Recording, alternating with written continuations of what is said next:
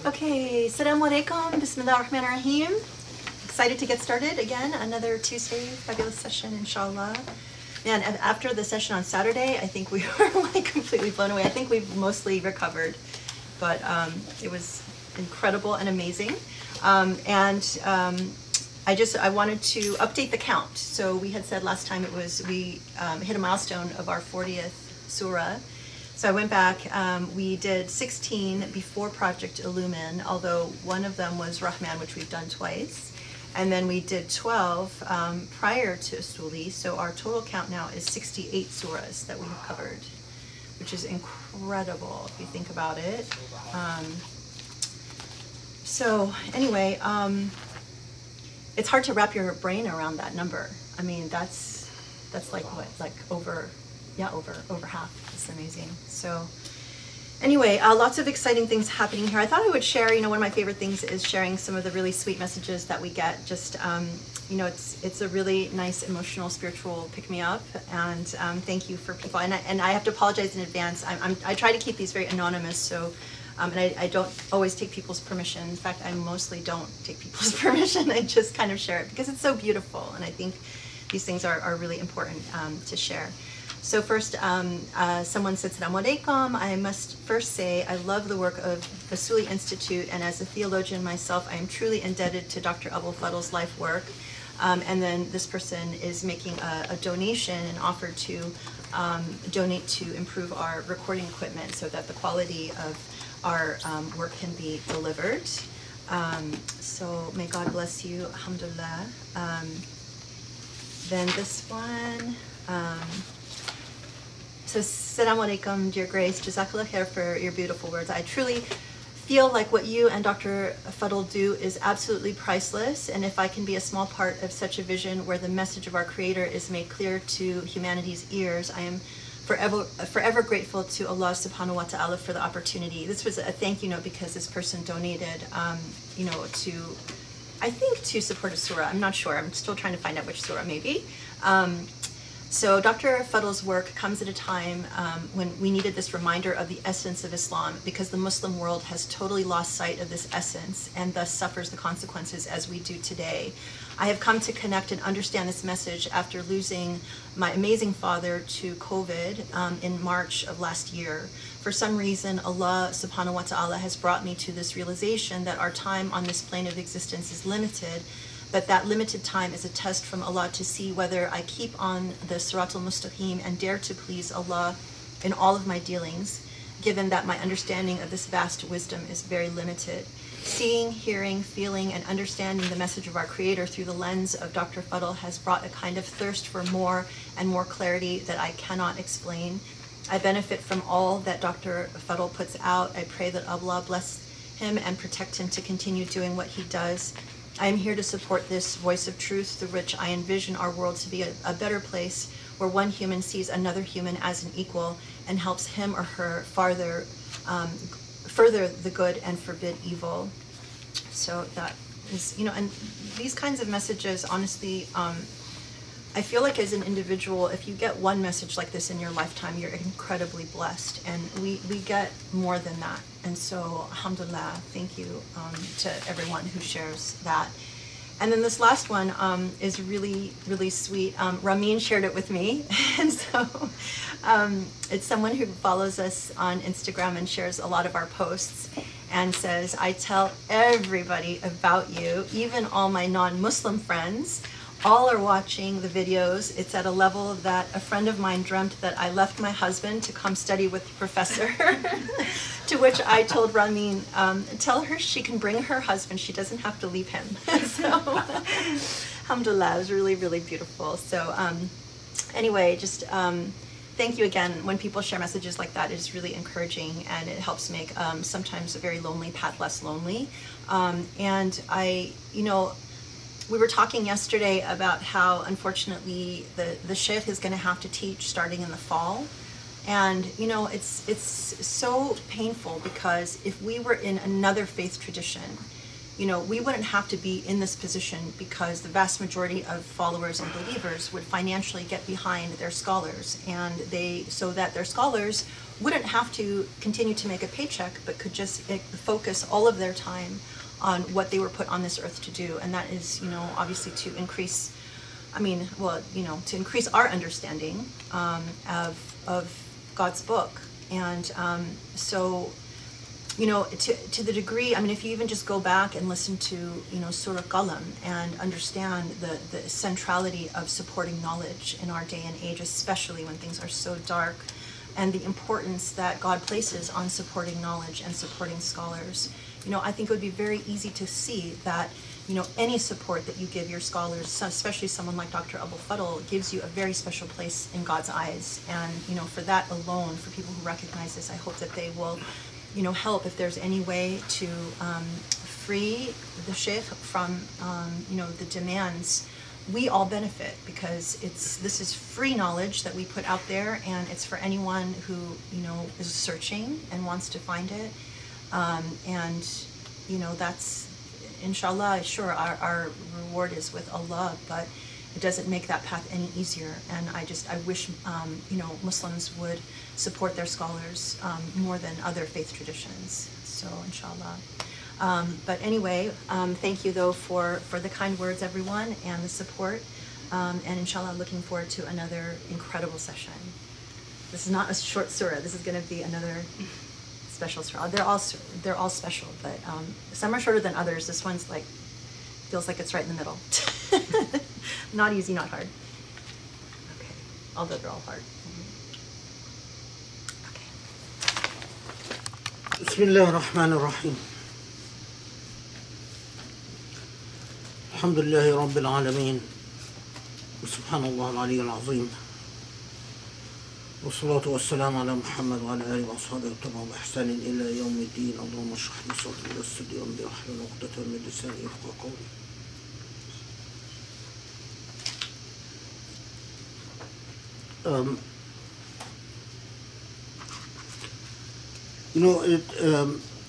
Just say before we get to Surah Al-Dhariyat that I think that for especially the contemporary Muslim experience, a lot of people don't realize that although this knowledge is offered for free, it comes at a very high cost.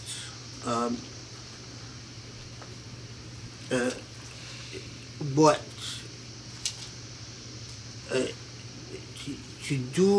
to pursue knowledge right in the right way through a disciplined methodological fashion, to continue pursue sources, and it is a very high cost.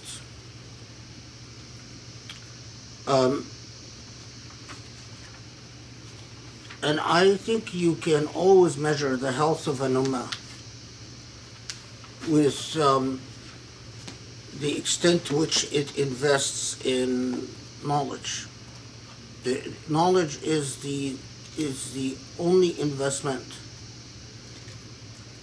that pays dividends for future generations, and it is the investment that shows how sophisticated a people are and the extent to which they are committed to values rather than immediate satisfaction.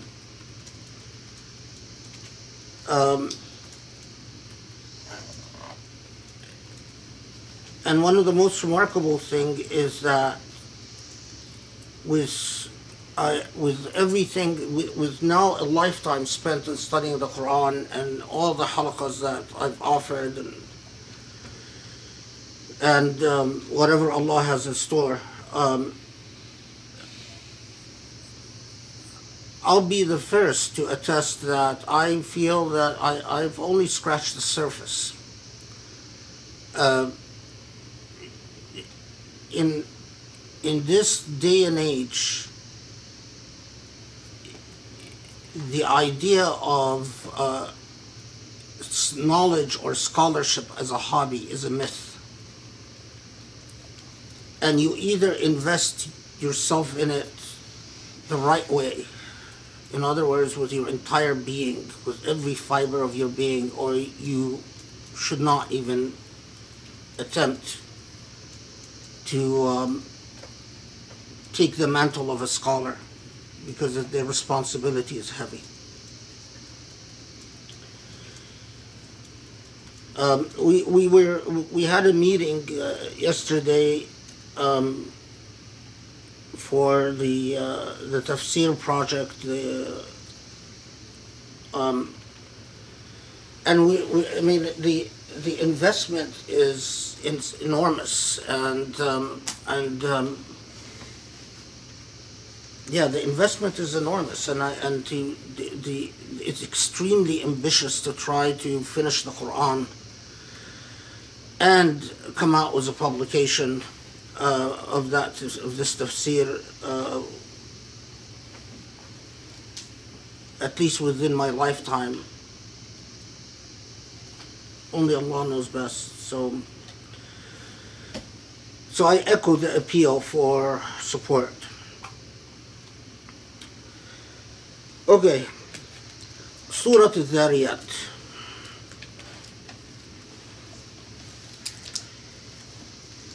Al-Dhariyat. Al-Dhariyat, I wish that I wasn't offering the surah on a Tuesday night,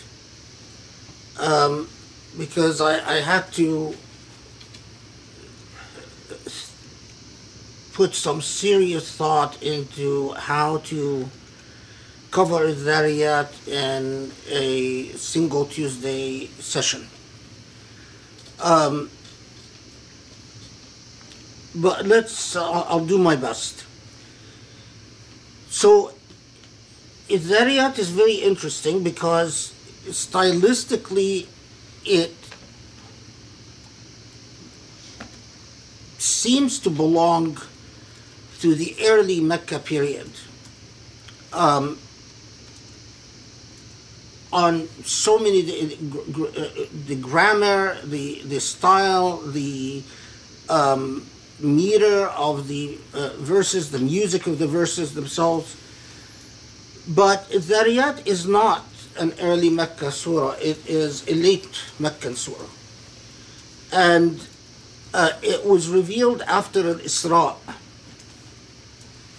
And as we know from our previous discussions, that the surah that came after the Isra and before the Hijrah tend to convey structural meanings. Maybe you can call them constitutional, in a sense, structural, in the sense of building societies, but definitely they all tend to deal with basic values for the structuring and the building of what we call civilizational societies or civilizational entities. And in likelihood, the Dhariyat was revealed after Al-Ahqaf, which we've discussed.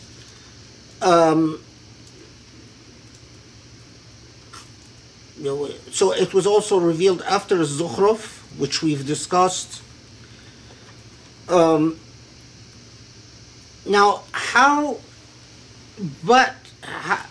and I say likelihood because there are,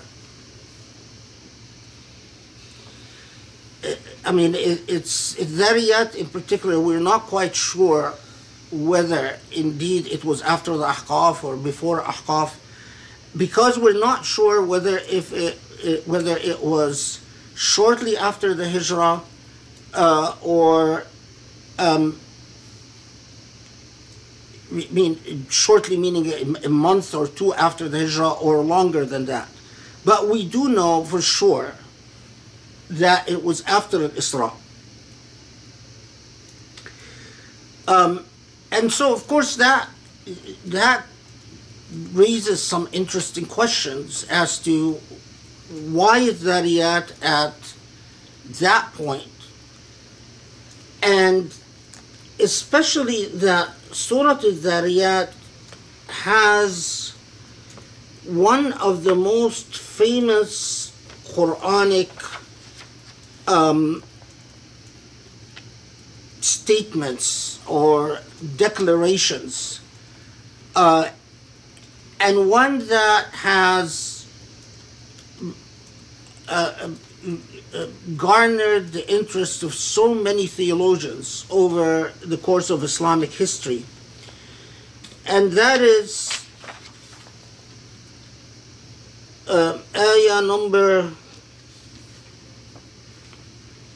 56, وَمَا خَلَقْتُ الْجِنَّ وَالْإِنسَ إِلَّا لِيَعْبُدُونَ, that where Allah says, I've created humans and jinn, and even possibly I've only created humans and jinn, إِلَّا لِيَعْبُدُونَ, and we'll talk about what يَعْبُدُونَ means too, but for now, as a placeholder, let's say to worship me. And of course, but right after,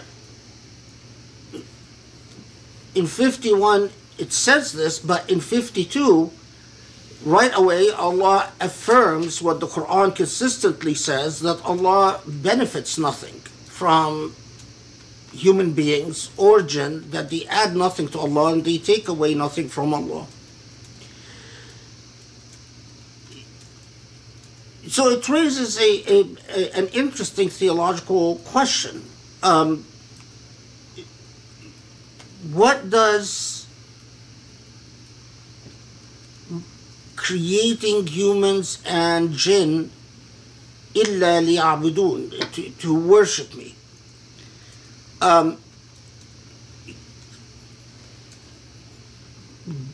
We can fulfill the divine is beyond needs and beyond what humans or jinn can contribute or give.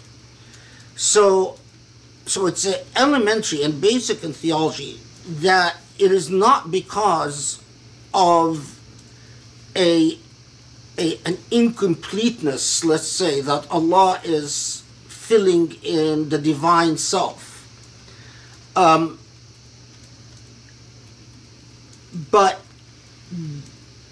the statement tells us something about why we are on earth and what the point of our creation is.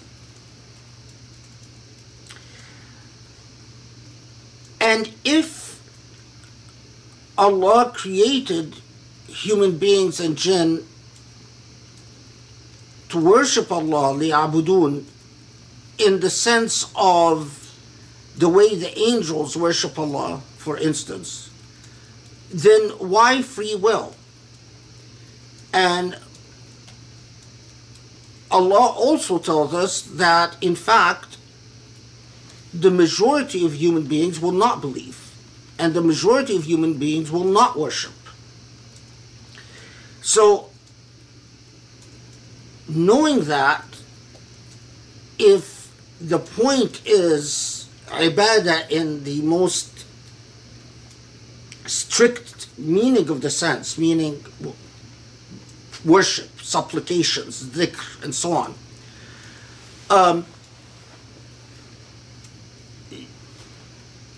that role, we know, is played by angels and indeed played by entire creation. And if that is the point of creating human beings and jinn, well, human beings and jinn of all creation are the ones who have the ability to in fact defeat that purpose, to refuse to worship. So that occurring in Surah Al-Dhariyat, this statement, this rather challenging and fascinating statement that comes out, it says, this is why I've created you,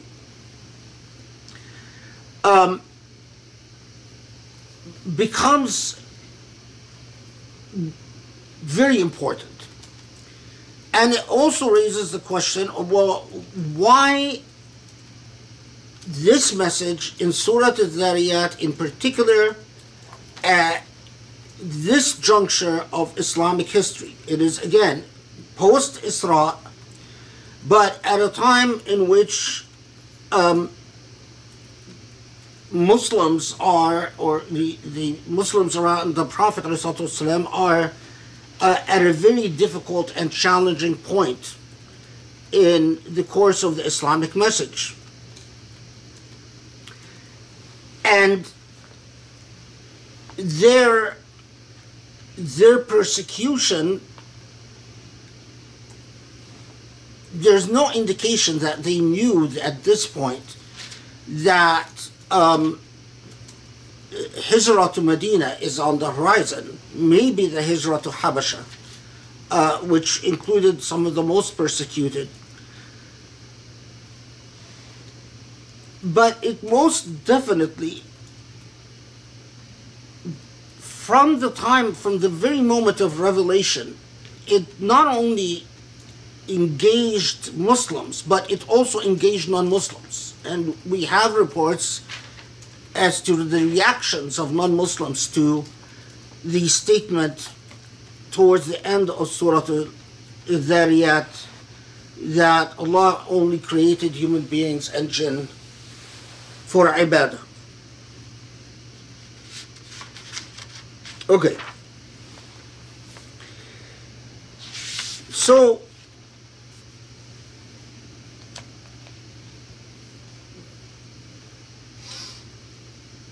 we'll come back to this. We'll come back to the issue of what does this mean and what does it mean, especially in light of what we know would come later in the Quran.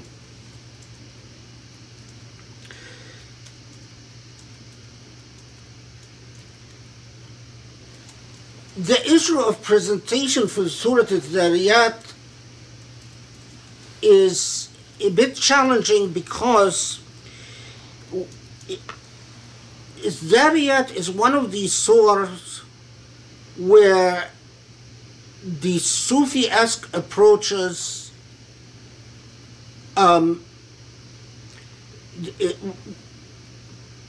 materially differ from the traditional approaches.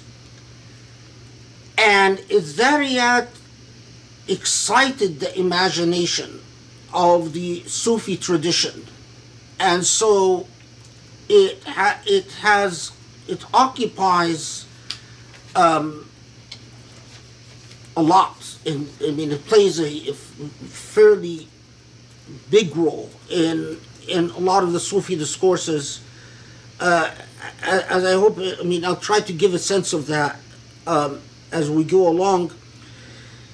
Even in the writings of someone like Ibn Qayyim, who wrote his commentary on Surah Al-Dhariyat is very long.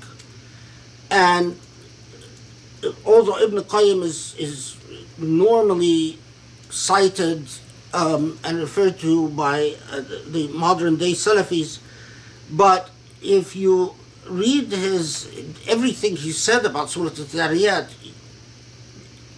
you find this is one area where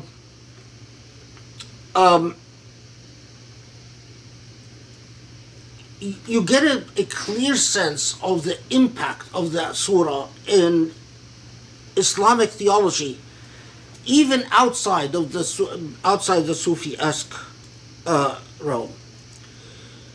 Um,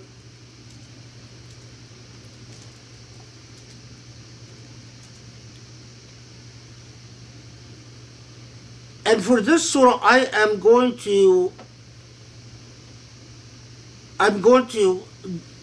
address both the traditional and the Sufi and the way I understand the surah simultaneously. And I hope that doesn't get too confusing. But we'll see. Okay. So we notice that the surah starts out with a set of qasam. وَالذَّارِيَاتِ ذَرْوًا فَالْحَامِلَاتِ وِقْرًا فَالْجَارِيَاتِ يُسْرًا فَالْمُقَسِّمَاتِ أَمْرًا. These four. فَالذَّارِيَاتِ ذَرْوًا, most say is ذَارِيَة is something that carries something else. Something that delivers something. And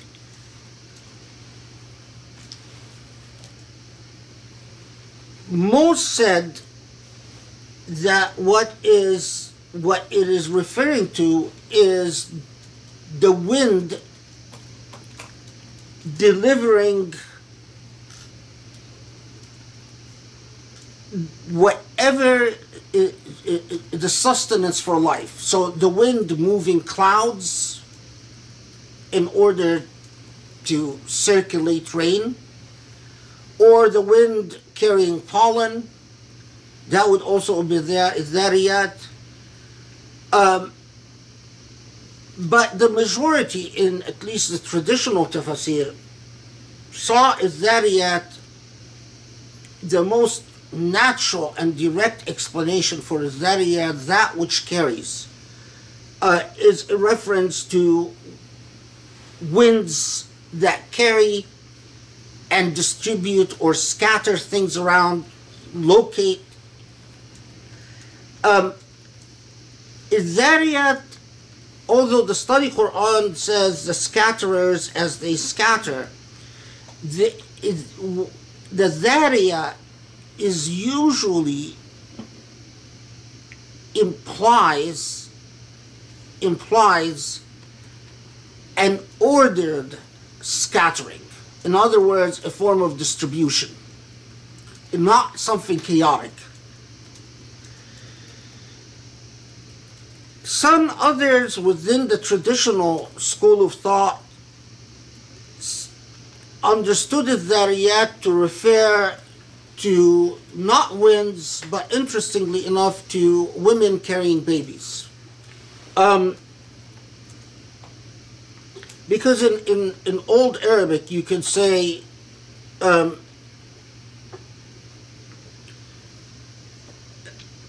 النساء الذاريات للأولاد, meaning women carrying kids. Or امرأة ذارية means a pregnant woman.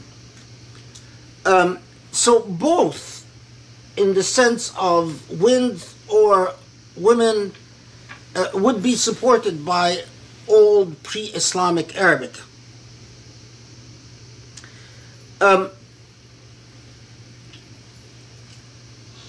Some said النساء الولود, meaning women who are particularly fertile, but anyway. So that's, but what the broader meaning is that which carries and distributes. Okay. وَالْحَامِلَاتِ وِقْرًا. And again here, you have الْحَامِلَاتِ وِقْرًا. Al-wiqr is anything that constitutes a weight, a responsibility, a burden, a mass. So that which carries a burden, a mass, a weight, and of course that then begs the question of, well, what is it referring to? And how is Al-Dhariyat different than Al-Hamilat? And many commentators said, well, they're not different. Both are references to winds and different functions of winds. Similarly, there are those who said both are references to women, but different functions or different nuances of the process of women bearing children and delivering children. And that's a minority view.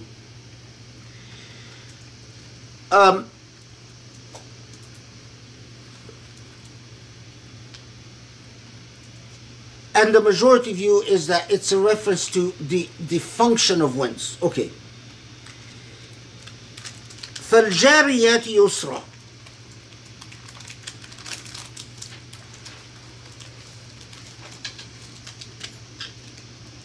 فَالْجَارِيَاتِ يُسْرًا. Those that the study Quran says, those that course with ease, that's reasonable. Those that proceed, move along with ease, without great difficulty. And most commentators said, and again make a long explanation without getting into all the different whys and all the different arguments about the evidence. Most said that this refers to ships. As ships plow through the sea, and again, notice the dependence of ships on wind, and so the all directly or indirectly a reference to the miracle and the role of wind in sustaining and maintaining human life. Others said, well, a minority view, or not as widespread, said, well, there's no reason to limit it to ships sailing on water, but in fact, it is everything that explains movement that we don't quite understand in creation. And what I mean by not quite understand is the movement of the sun or the movement of the moon. And again, these commentaries were written, remember, centuries ago. So, saying, well, what makes the moon move the way that it moves? Well, it can't be wind, but it does. What makes the earth move in the way that the earth moves? What makes the movement, planetary movements that we witness? And again, as I said, that's a minority view, but it all goes back to the same idea of God alerting us to the mysteries of movement as, if you will, as sort of coded secrets for the creator, for the maker of all of this. فَالْمُقَسِّمَاتِ أَمْرًا. Now, مُقَسِّمَاتِ أَمْرًا, those that distribute. Now, what distributes in nature? Well, we know, for instance, that bees, as they pollinate, they distribute. Wind, as it pollinates, it distributes.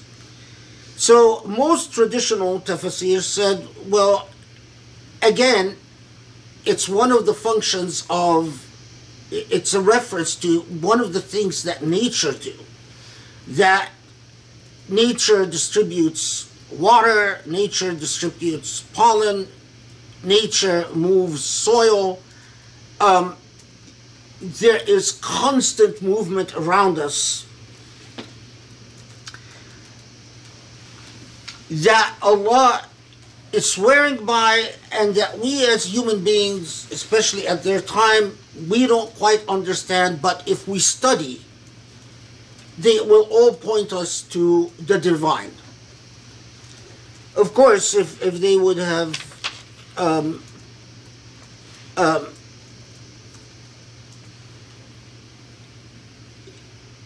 if they had access to modern sciences, I think they would find how true that is. But anyway, now many scholars said al-muqassimati amra is not just what wind or whatever is in nature that distributes things, but it is a reference to what is behind nature, i.e. to angels. And because in the medieval imagination, it was very popular to believe that angels moved clouds along, and that angels would play a role in making clouds come together to have thunder and lightning and things like that. But even if you didn't accept that medieval outlook about the role of angels in nature, the belief that angels played a direct role in your risk, in your fate, in terms of everything that befalls you. How much money you make, what health you have, what illness you have, who dies, who doesn't die. So they saw this as an oath by not just nature but beyond nature as well. Okay. Now notice 5, the جواب قسم إنما توعدون لواقع. What you are promised will happen. And what is it that you are promised that will happen? In the traditional tafsir, it is the hereafter. That Allah is telling you, the same maker who made motion the secret of existence and made motion perform so many functions that you are not aware of. The motion of planets, the motion of earth, the motion of the sun, the motion of the moon, the motion of the wind, the motion of water, all of that is critical for your life, and you don't understand it. But if you understand it, you will also understand that then whatever your Creator promises you, that your Creator will in fact deliver on what your Creator tells you. إنما توعدون لصادق وإن الدين لواقع. This is, and judgment will come through. Okay.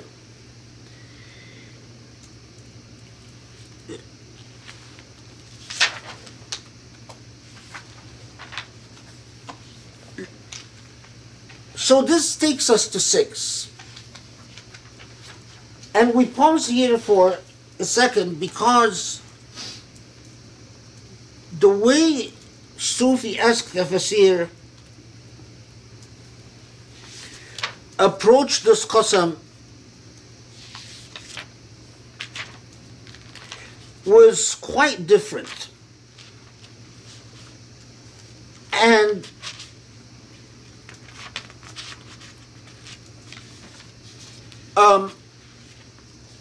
it was the opening verses of Surah Al-Dhariyat are understood in allegorical and yet powerful ways. If I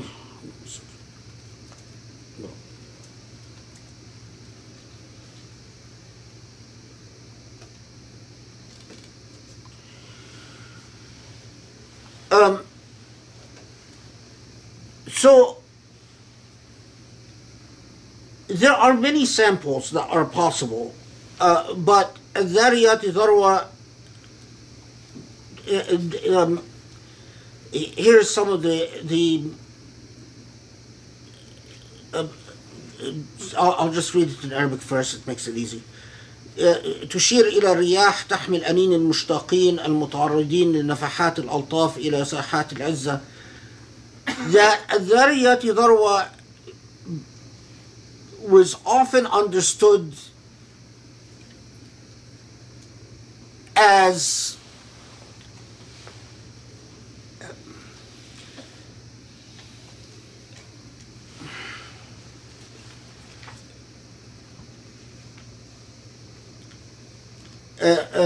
Ibn Ajiba says رياح الواردات الإلهية التي ترد على قلوب فتظهر منها الأمراض والشكوك والأمهاء والأوهام والخواطر. So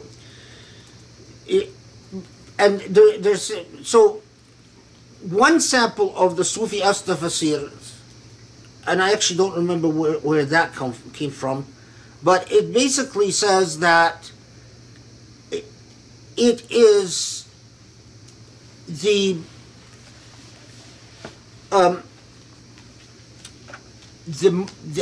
movement of longing for the divine, that longs for the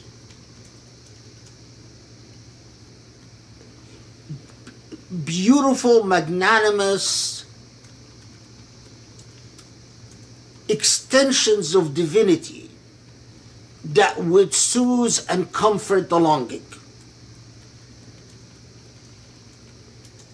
A more common understanding of وَالذَّارِيَاتِ ذَرْوَةً from a Sufi-esque perspective is that it refers not to the longing to the divine, but to al-altaf al-ilahiyya, to in fact the winds that carry the gifts of divinity to those who long for it.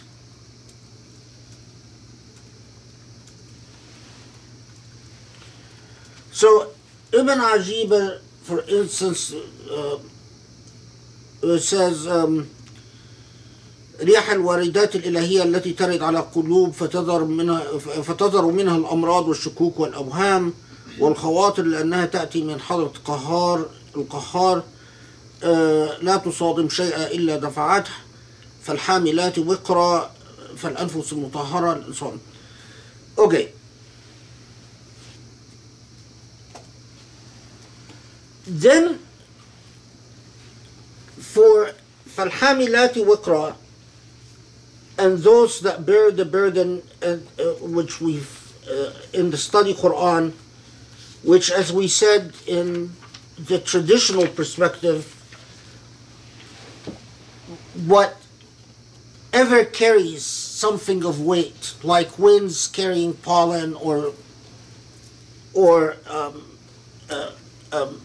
winds moving clouds, or clouds carrying grain. In the Sufi-esque approach, so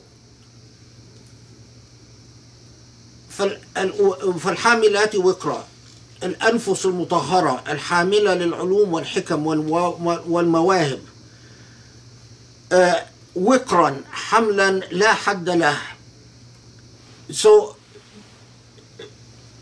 in Ibn Ajiba it says that والحاملات وقرا is the sciences or systems of knowledge that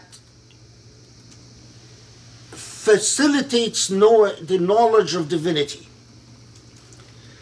A less common example from the Sufist tradition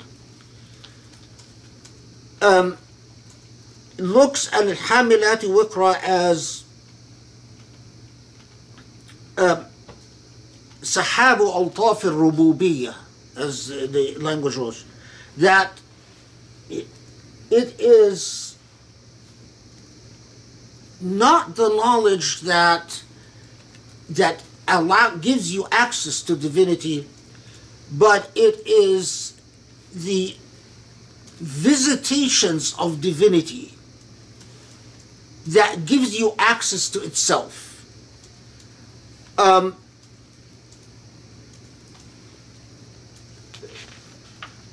I'm just I'll go on and then I'll come back to summarize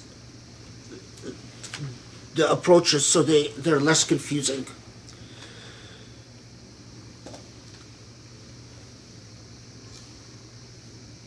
So then we get to فَالْجَارِيَاتِ يُسْرًا, and we said Jariyat Yusra in the traditional approach is whatever courses with ease, like ships on a sea, for instance. But in the Sufi tradition, فالجاريات يسرى فالأفكار الجارية في بحار الأحدية من الجبروت إلى الملكوت. والحكمة it is, to put it simply, الجاريات يسرى it is the venues that allows you knowledge of the reality that in turn allows you access to the divinity. That you need venues to understand Alam al-Jabarut, or what is also known as Alam al-Mulk. Alam al-Jabarut or Alam al-Mulk is the material world. And this is where the vast majority of people, their knowledge stops. They know whatever they know about the world, the material world that surrounds them. Alam al-Jabarut. But what about the knowledge that allows you to see beyond the material world into Alam al-Malakut, the world of divinity? What is behind the veil of materiality? It is very much a reality, like material reality. But it is a reality that is not perceived unless you have the venues or the methods that allows you to see it.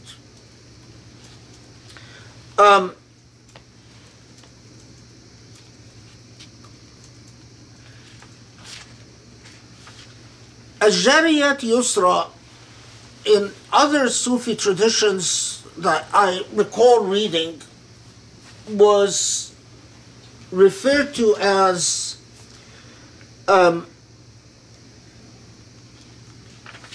it's similar. I mean, it's similar, just expressed in different language. We'll say that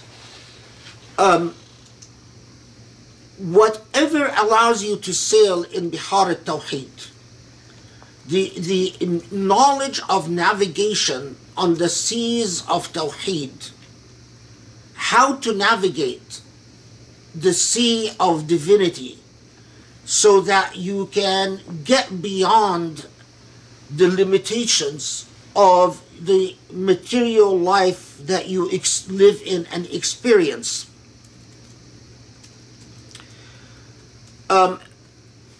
So notice In the traditional approach, whether we say wind here, rain here, angels here, in the traditional approach, they're saying Allah is swearing by our material existence, the forces behind our material existence. It's like saying Allah is swearing by what makes this material existence work. What makes the wind blow?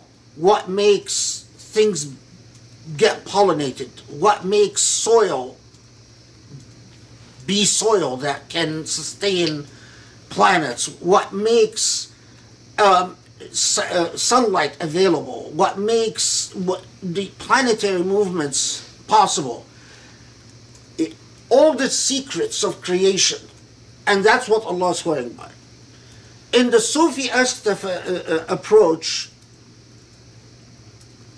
it is Allah swearing by what is beyond the material existence. Allah is swearing by what is inside of you that makes you long to go beyond materiality, to say there must be something more than this. Or, I stare at the stars and I know that this is not just material things, but there's meaning beyond the material. And it is all the venues and avenues that allows you to reach, either you to reach or that world to reach out for you. Either way.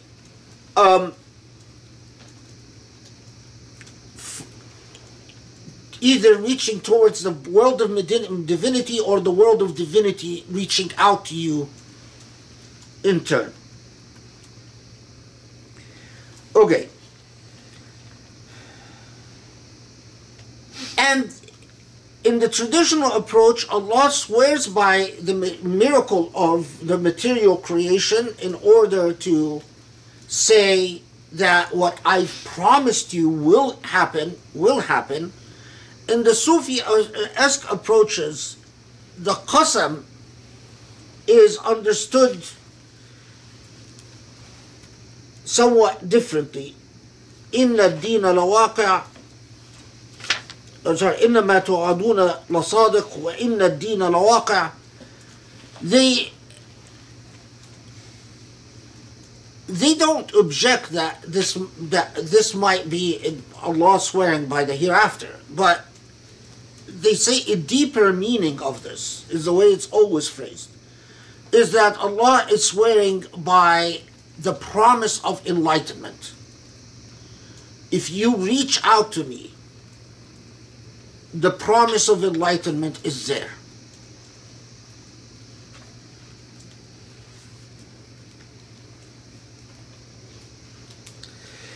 Okay.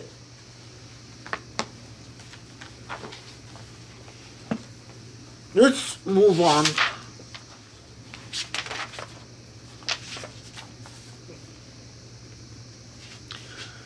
والسماء ذات الحبك إنكم لفي قول مختلف يؤفك عنه من أفك.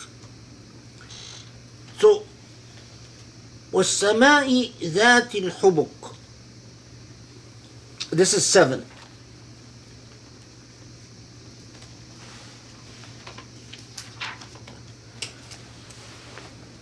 والسماء ذات الحبك. حبك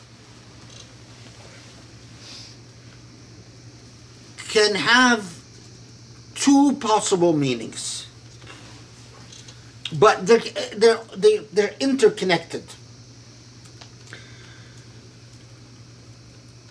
Hubuk is a word that means, when you say, for instance, habak al-habl, means that you've threaded a rope so tightly that it is firm, or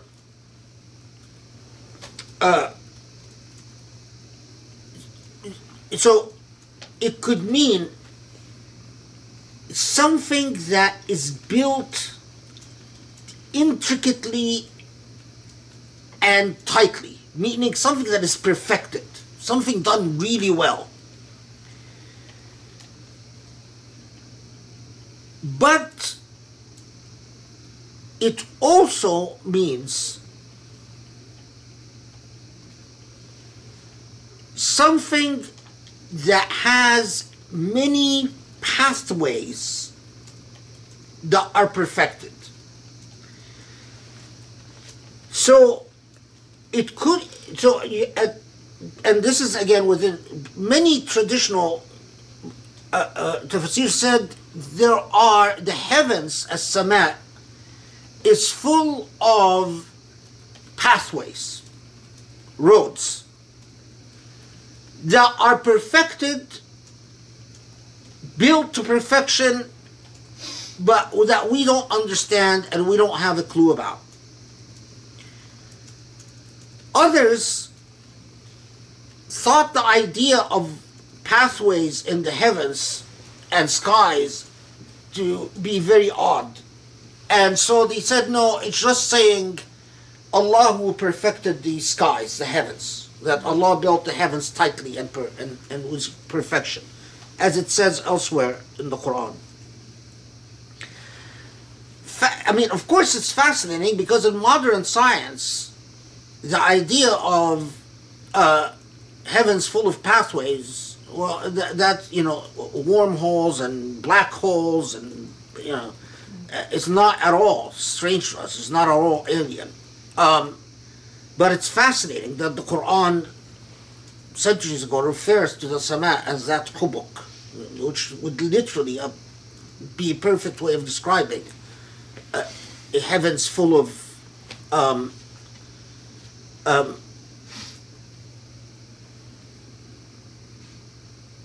intricate roadmaps.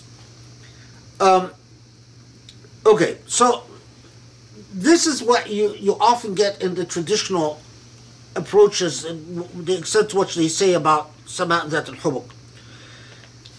In the Sufi-esque tradition, most of the Sufi tradition said as-Sama' here doesn't refer to the heavens that surrounds us, but as typical of Sufi allegorical approaches, whenever they have a Sama', the Sama' refers to the heart. The sky refers to the heart. So it says, وَسَمَاءُ الْقَلْبِ ذَاتِ الطَّرَائِقِ الْإِلَهِيَّةِ, that your heart of full of pathways to the Lord. It's just that we, as we go on in life and become more and more dependent on material, we neglect these pathways and we allow obstructions to build, and so the roads become closed, and you can't trespass, you can't move through the roads anymore. And that's, by the way, a very common imagery in Sufism, is that I can't tell you the number of times that if someone goes to study with a Sufi sheikh, and the Sufi sheikh will say, okay, step one is that you have to clear up the blocks you have to remove the blocks that obstruct the roads in your heart. Okay, so far so good. So then we get to إنكم لفي قول مختلف. This is 8. Study Quran translates it as, truly you are of different or differing claims.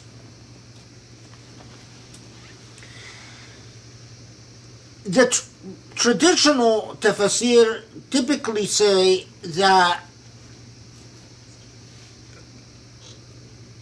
verse 8 is speaking to the Meccans and saying, you Meccans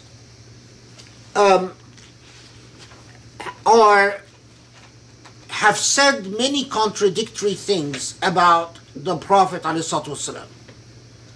That you have made a whole bunch of contradictory claims. You've said that he's a magician. You've said that he's insane. You've said that he's copying what he knows from some Christian guy or some Christian people.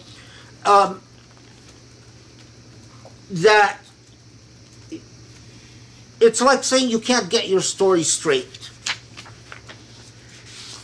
And these contradictions that plague your claims about the Prophet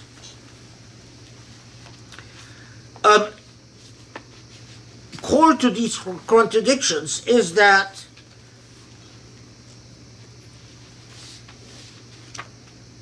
they are based on lies, and that you know that they're lies.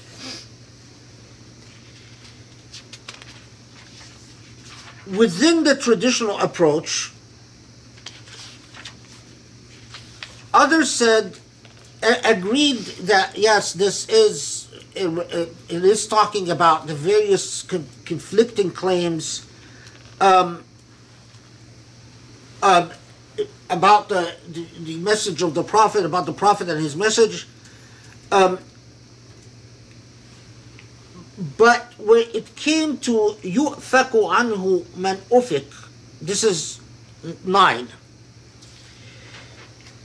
Because of the grammatical issue, because of a disagreement about the grammar of the sentence, they said it's not saying that these conflicting claims are because of lies.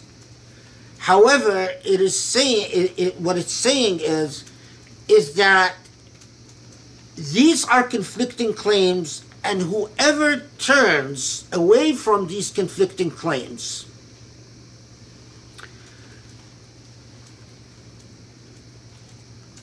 there are those who will believe the conflicting claims and follow suit. In other words, listen to them and be influenced by them. And there are those who will turn away from them. And of course, the implication is that those who turn away from them are the smart ones.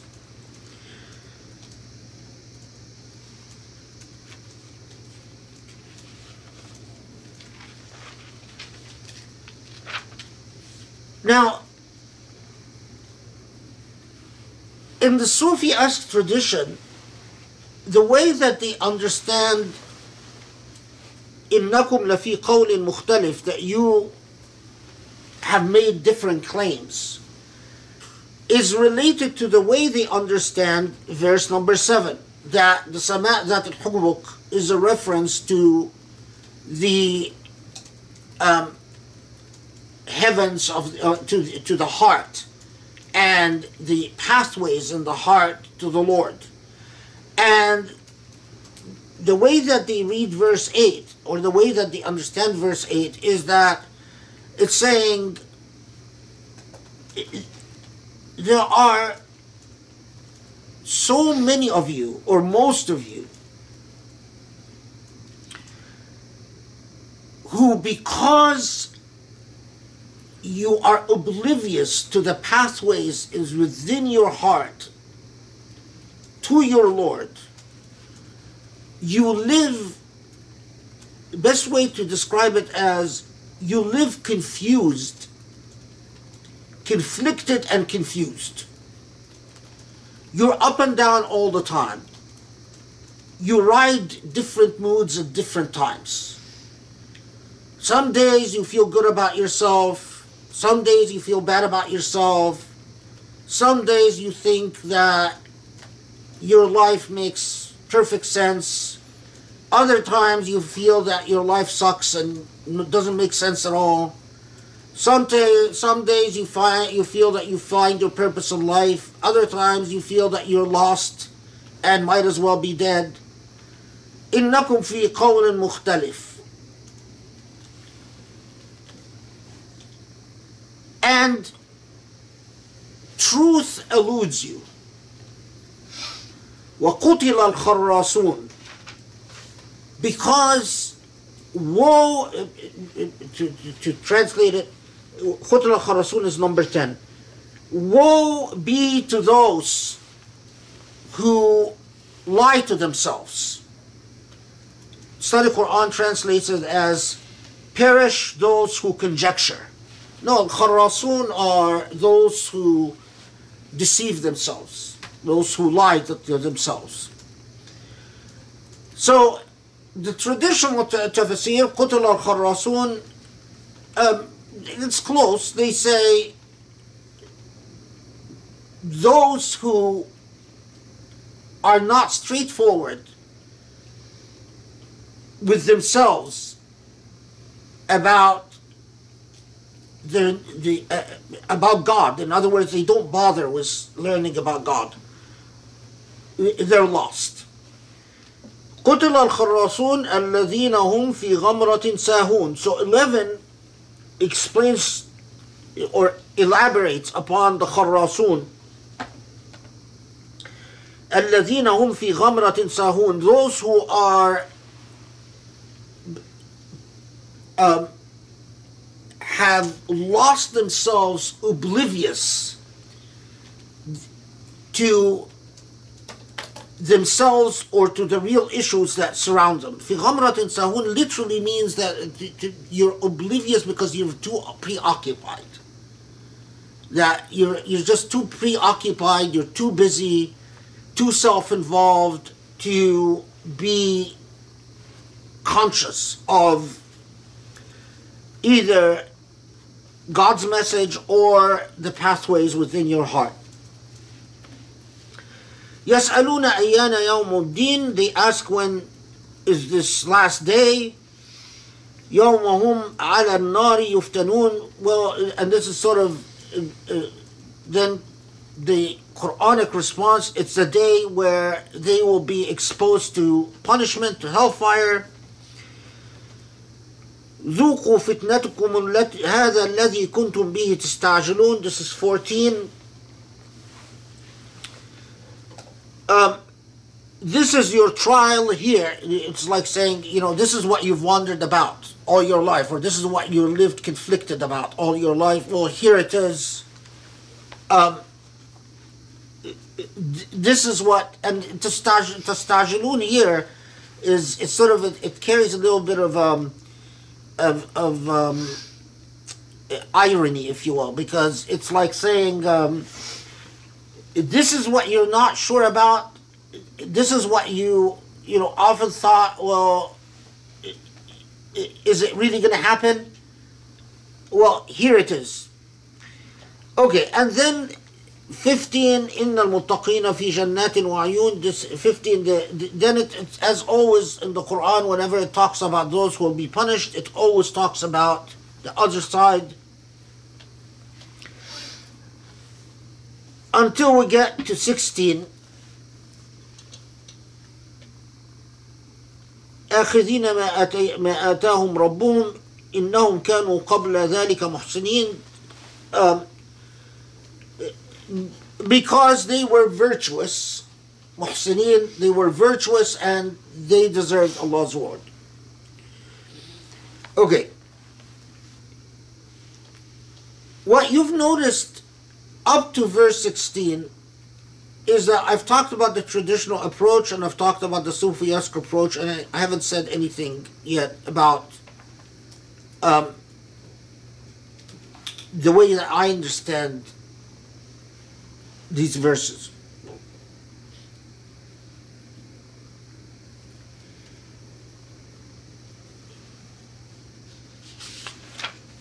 Now, what there's a question raised, and I think it would be a fair question, and that is, when you look at the oath, وَالذَّارِيَاتِ ذَرْوًا فَالْحَامِلَاتِ وِقْرًا فَالْجَارِيَاتِ يُسْرًا فَالْمُقَسِّمَاتِ أَمْرًا إِنَّمَا تُوعَدُونَ لَصَادِقٌ.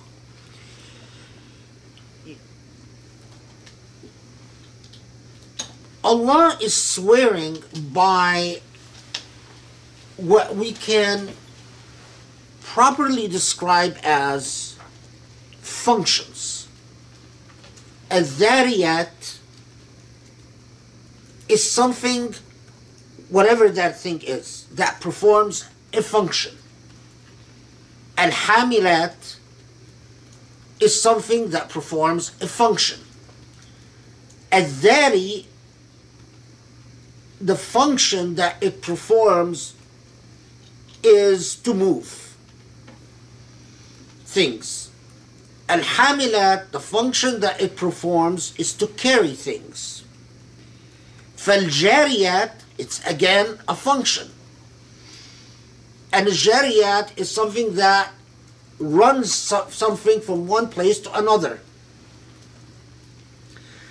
Fal-Muqassimat, it's again a function.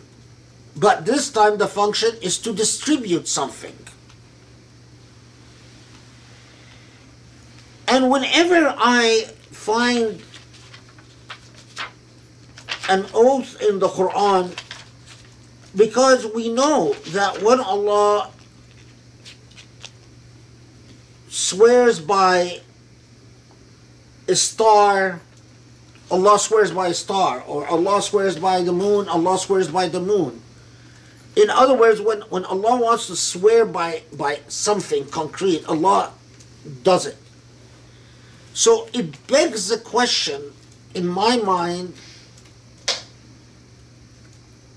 why is the oath here, why is it a function-oriented oath?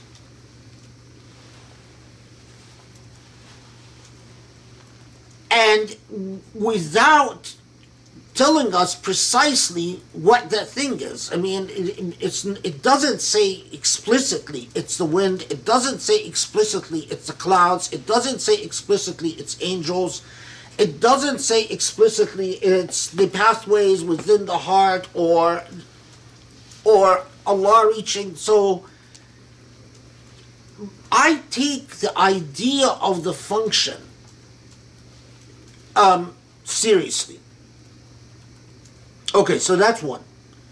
Two, I'm very mindful of the fact that this is a post-Isra surah and a pre-Hijrah surah, and that with these types of surah that come late in the Meccan period,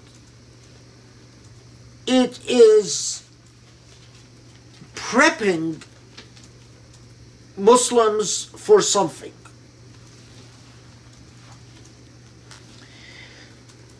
The third factor is precisely what I began with, verse 51, وَمَا خَلَقْتُ الْإِنسَ وَالْجِنَّ إِلَّا لِيَعْبُدُونَ, that so much of Surah Al-Dhariyat is in fact centered around that statement about the purpose for creation. I've created jinn and human beings لِيَعْبُدُونَ, and we'll talk about the meaning of ibadah here, but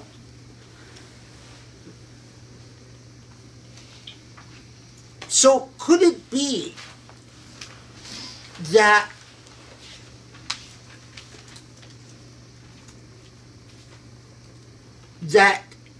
in the same way that Surah Al-Dhariyat is telling us, Allah is telling us what Allah wants from human beings and jinn, that the functions that are laid out at the beginning of the surah relate to the objective of the surah? Well, for now,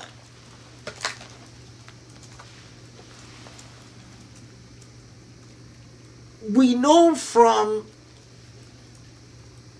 the surah that will come shortly after Surah Al-Dhariyat that the idea of al-istikhlaf fil ard, it will be very critical, that human beings are charged with being khulafa Allah fil ard, being the caliphs of Allah on earth, literally representing Allah. And to represent Allah on earth, you need to implement the values of godliness. You're not going to represent Allah on earth by representing the value of godlessness. You're not going to, if ta'mir al-ard, civilizing the earth, is going to be done by taking the divine out and the values of divinity out, then that's not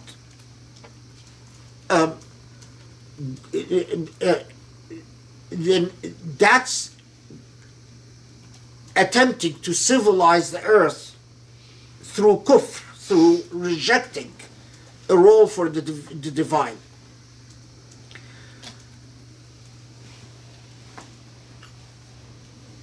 So go back again to these qasams. Al-Dhariyat dharwa. What do the Dhariyat do? Well, the Dhariyat distribute something, spread something, right? A study Quran said scatter, but I like distribute. فَالْحَامِلَاتِ وِقْرًا, that which carries, like a pregnant woman. فَالْجَارِيَاتِ يُسْرًا, that which moves something along. فَالْمُقَسِّمَاتِ أَمْرًا, that which distributes. إِنَّمَا تُوعَدُونَ لَصَادِقٌ, what you are promised is truthful. Again, I am thinking of Muslims at the time, I'm thinking of the historical role at the time, I am thinking of the entire message of the Quran.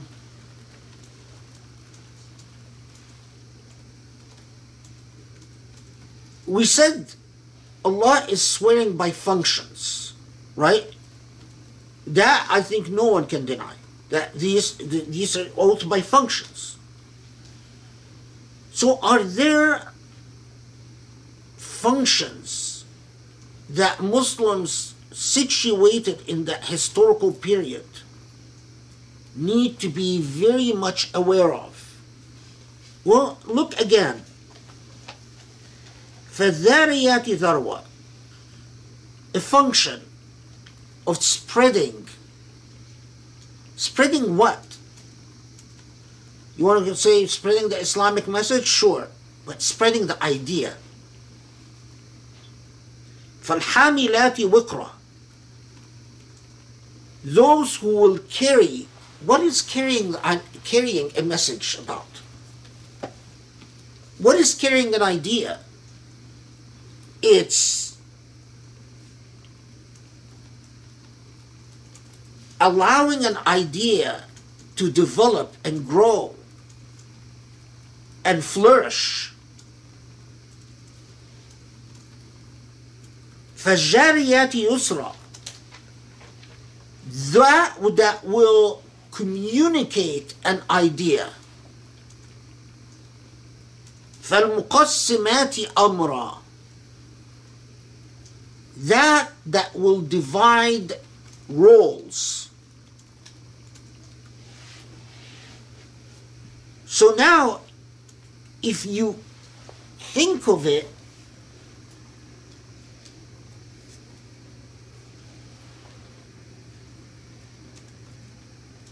Allah is telling them, what I promised you is truth.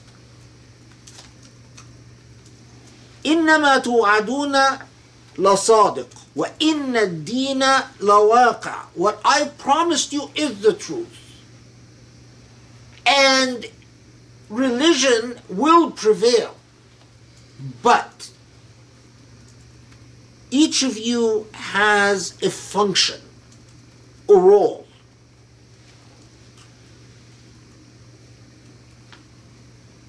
There's roles. The role of spreading the idea, developing the idea, communicating the idea. فالمقسمات أمرا, and playing the role that you are assigned. If you understand the oath that way, then it makes perfect sense that Surah Al-Dhariyat is revealed before the Hijrah. Allah knows these people are going to be told to migrate, but you know what? If all of them want to be leaders, it's not going to work. If each one of them sees himself or herself as the hero of heroes, it's not going to work. Each one of them must be willing to play the role that is given to them. كل ميسر لما خلق له, that each has a purpose, a cause.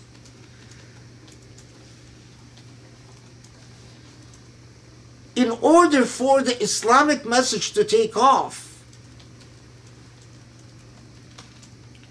you are not all the same.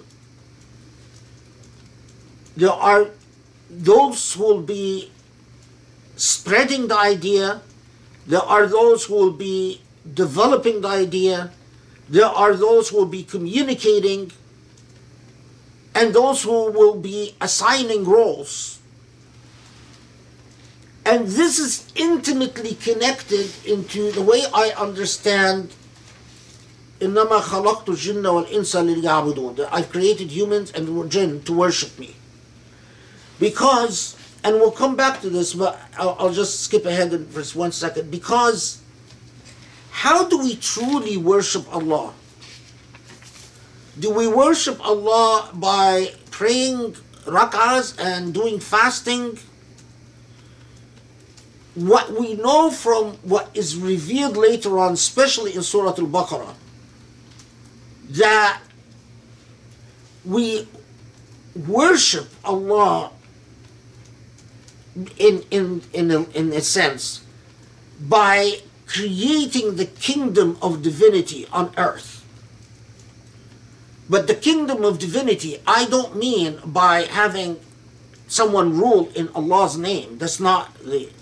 But by human beings building a civilization that embodies the values of divinity. Creating an ethical civilization. As long as these ethics are anchored in divinity, is ibadatullah.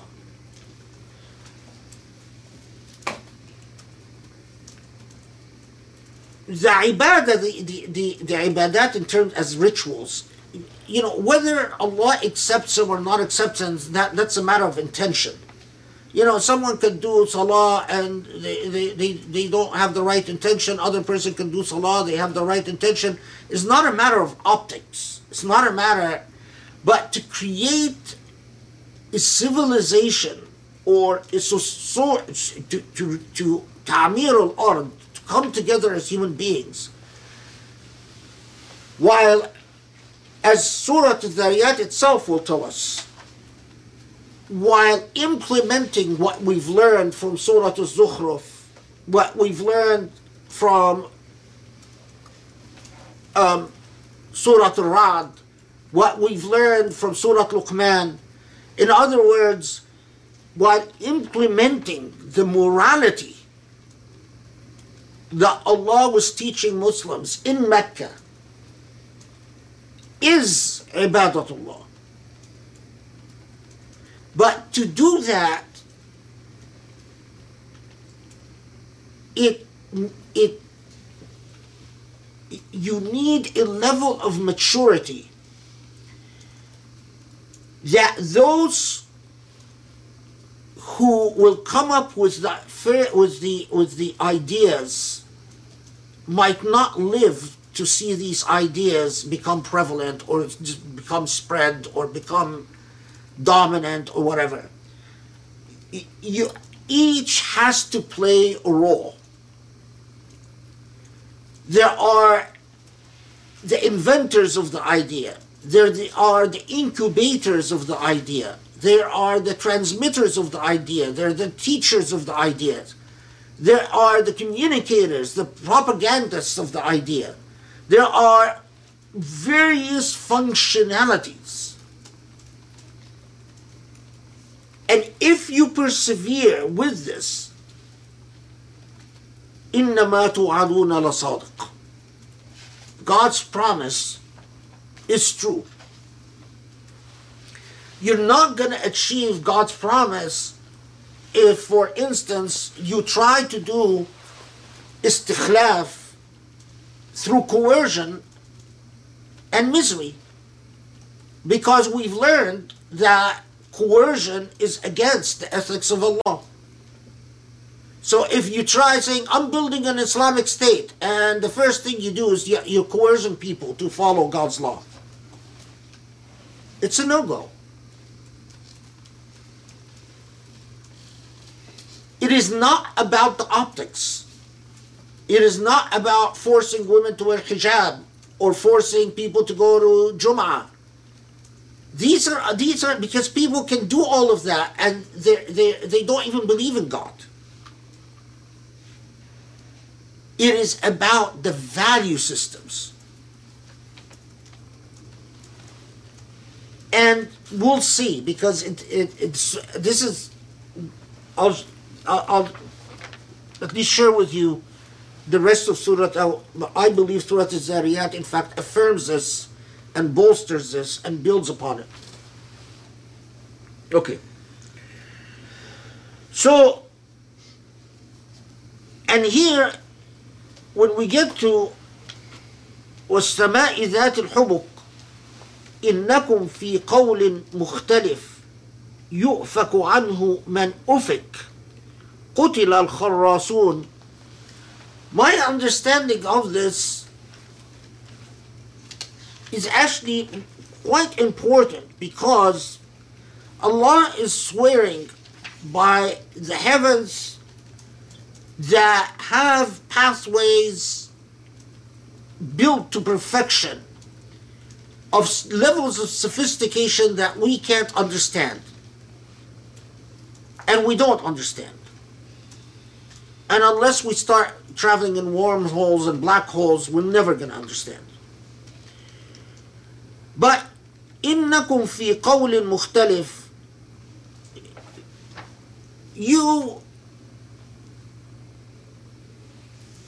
it is like saying, you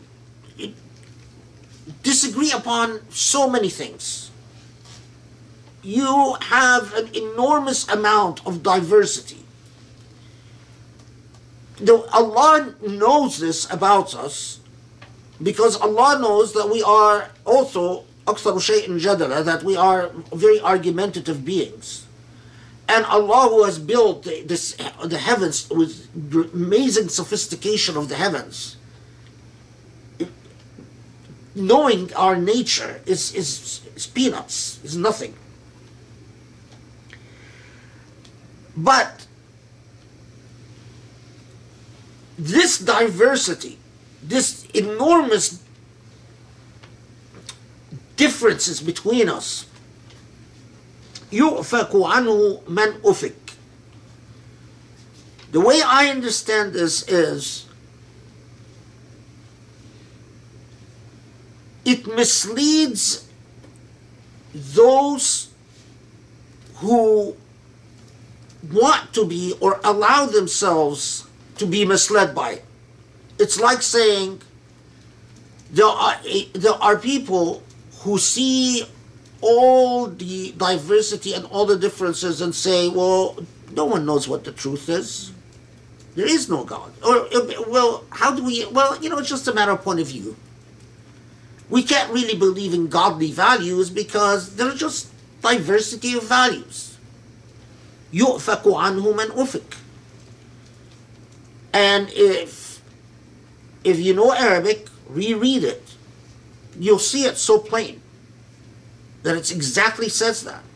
In fact, you'll wonder how anyone could have understood it differently. يُؤْفَكُ عَنْهُ مَنْ أُفِكَ.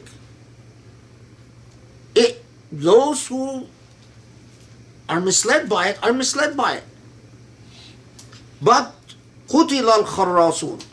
Now, woe, the one that are poison, are toxic, are الخراصون,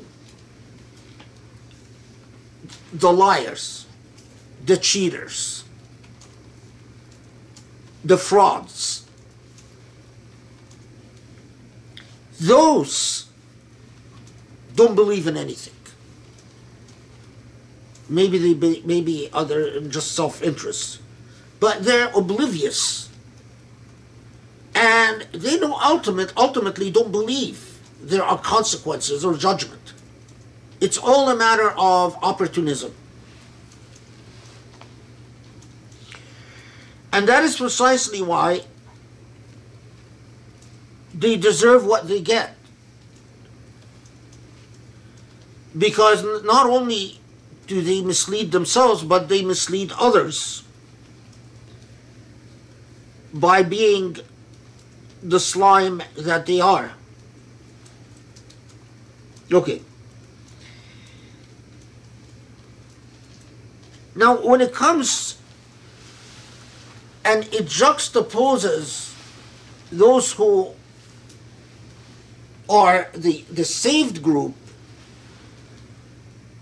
كانوا قليلا من الليل ما يهجعون وبالأسحار هم يستغفرون. 17, a little of the night that they slumber. Now this by itself,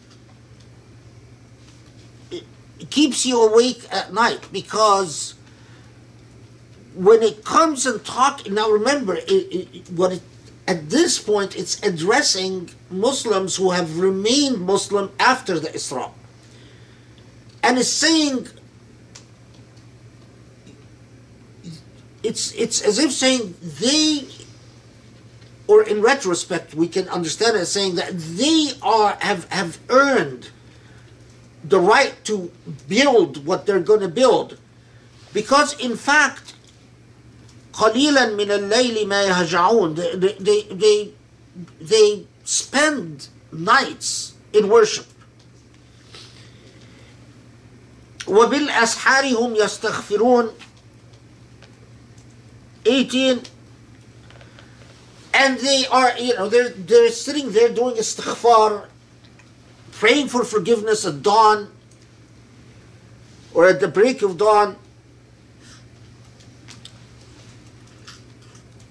Of course, Muslim theologians, traditional tafsir, where it seemed to be realized how wearisome this is. So you find some odd hadith that says that, well, قليلا من الليل ما يهجعون means that they used to worship from Maghrib till Isha. Well, from Maghrib till Isha is not, they slept very little, Others, which I've always chuckled at, there is a hadith attributed to the Prophet ﷺ that says, نوم العالم عبادة, the sleep of the scholar is worship. And so it gives scholars an excuse to go to bed and say, well, I'm worshiping. I mean, more seriously, most of the theologians accept this hadith. I don't, but they say that, well, because a real scholar, even when they go to sleep, they're constantly thinking of God, and God is in their dreams, and God. So they don't really sleep because God is constantly in their mind. I don't know. Anyway, but it gives you a very strong sense for the building blocks, because I've mentioned this before.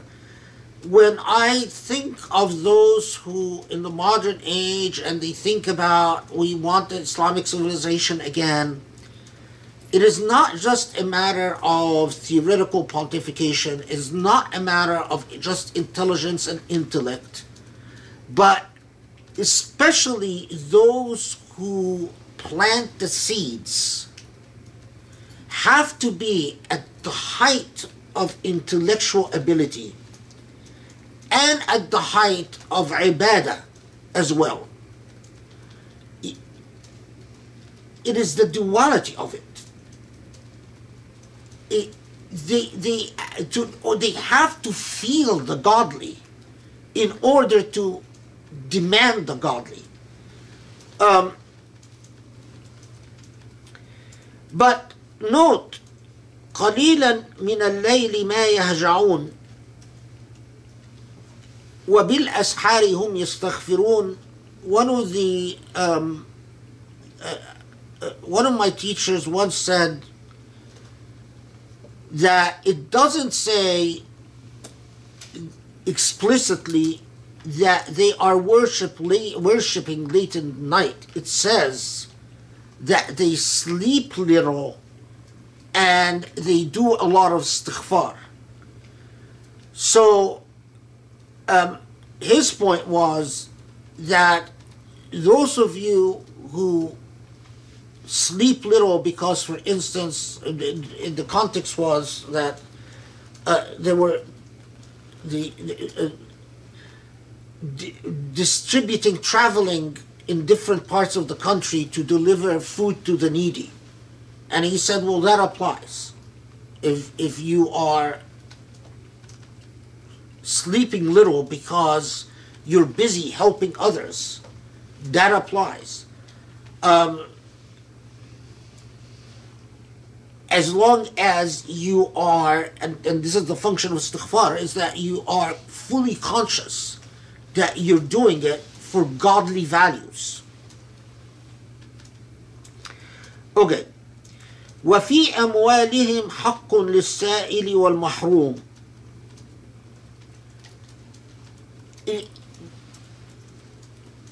Immediately, what is flagged to us is roles, hard work, istighfar, or either hard work or diligence and istighfar, and giving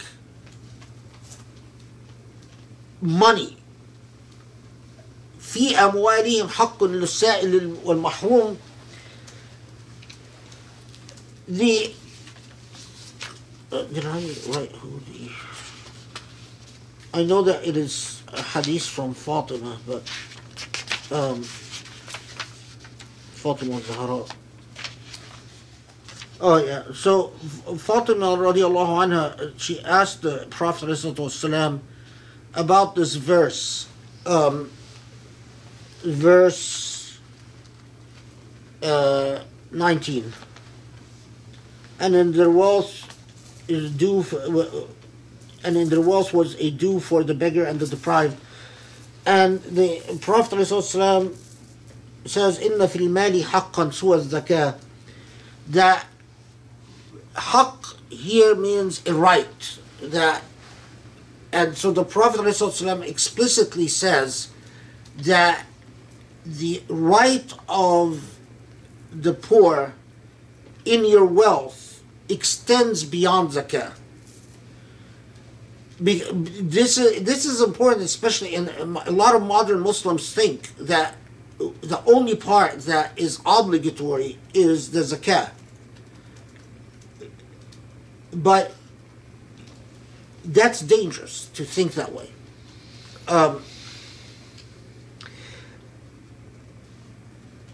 Before I move on,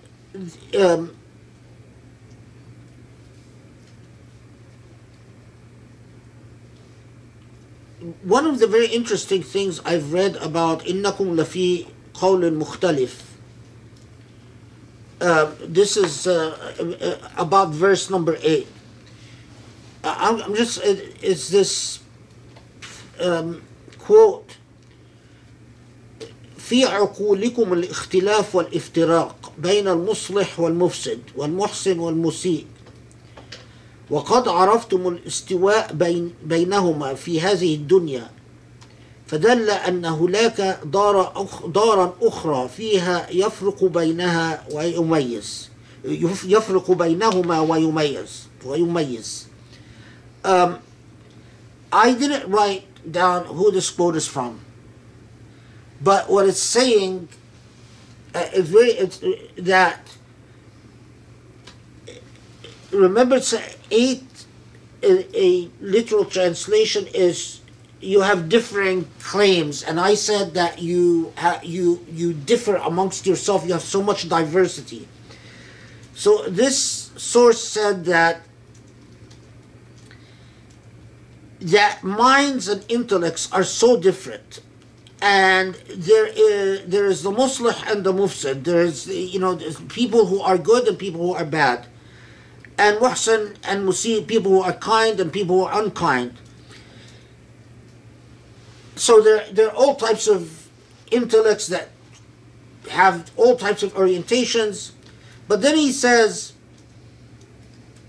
that the fact that you can discern a middle path between the various blacks and whites, the fact that you can discern, if you will, reasonableness between all the diverse intellects is evidence that there has to be a hereafter and accountability. And it's a very interesting perspective, that the fact that we can rationally think of what constitutes reasonableness, what constitutes an istiwa, a moderation between all the different diverse intellects, is in and of itself evidence of a maker and evidence of that there is consequences and accountability in the hereafter. It's like saying the very fact that you can reason through a path of moderation is evidence that there is an intentionality behind creation and ultimate accountability. It's a very unusual perspective that you don't encounter that often. So if you guys find out where this quote is from, let me know. I unfortunately I didn't write it down, and in the short period I had to try to look for it, I couldn't find it. So then we get here to Surah Al-Dhariyat, moves to tell us about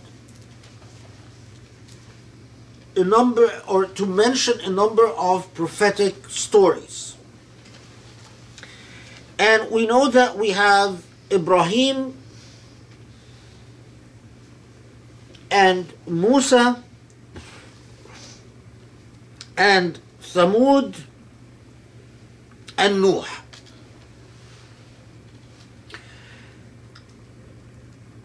And you notice what is very interesting here is that although Nuh as a prophet comes before Ibrahim in chronology, Nuh is mentioned in Surah Al-Dhariyat after Ibrahim.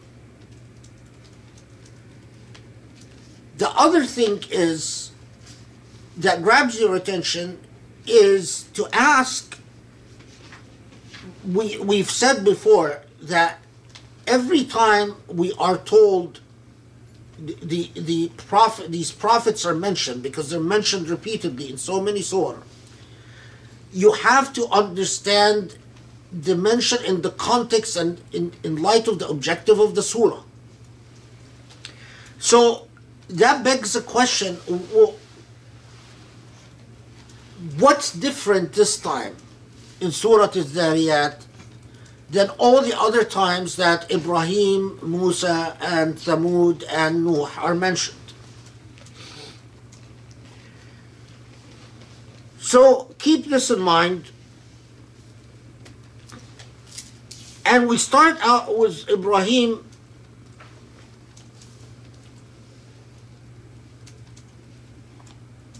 Oh, before that, note that in 21,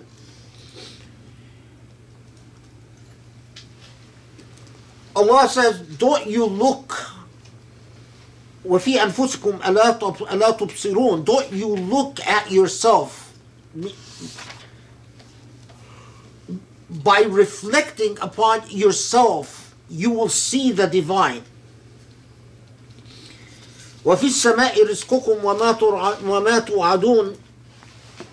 You study, Quran translates it, and in the heavens is your provision and that which you were promised. Okay. فَوَرَبِّ السَّمَاءِ وَالْأَرْضِ إِنَّهُ لَحَقٌّ مِثْلَ مَا أَنَّكُمْ تَنْطِقُونَ. This is the truth and the study Quran, it says as it is that you are endowed with speech. مثل ما أنكم تنطقون. This is the truth as you have been given the power of speech.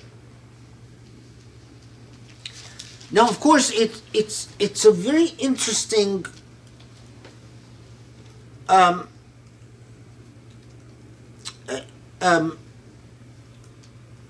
why the power of speech in particular.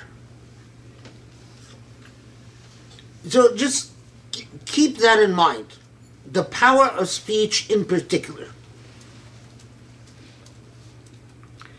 Okay, so now what does it tell us about Ibrahim?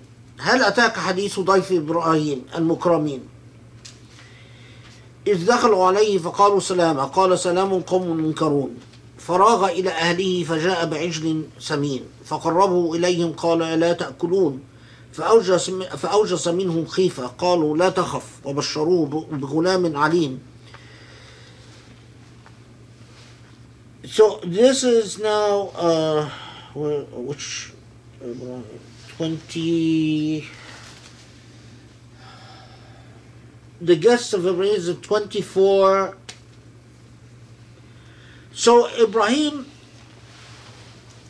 is visited by guests, honored guests, as the Quran describes it, and there's the greeting of peace, and these are strangers to Ibrahim. He hasn't seen them before, and Ibrahim, as the practice of polite hosts, is to be generous towards guests without a fanfare. So he basically sneaks off to his family and says, prepare a big meal for these guests. And the big meal is a fattened calf, which means a big sacrifice and means that Ibrahim is very generous. And after his family cooks this calf and presents it to the guests, he notices that they're not eating. And the customs for in the Near East for a long time is that if you had guests and you wanted to make yourself safe, you have the guests share food with you, because once they share food with you, they can't hurt you. It was considered extremely disgraceful to partake in someone's food and then to do anything that's hostile or hurtful towards them. So when he notices that they're not eating, of course, what comes to his mind is that maybe they have hostile intentions towards me and towards my family. And they notice that he has become alarmed and concerned, so they say to him, don't be afraid, don't be scared. We are here to, and this is now 28, we are here to give you good news about Ghulam Alim. About Ghulam Alim is a knowledgeable child. And this knowledgeable child is Ishaq. We know it's Ishaq because elsewhere in the Quran it says that the news delivered to him is Ishaq. Of course, the miracle is that Ibrahim is old and his wife is old. And his wife hears what they tell him, and she is surprised. And so this is now 29. Is it 29? Yeah. And so she fi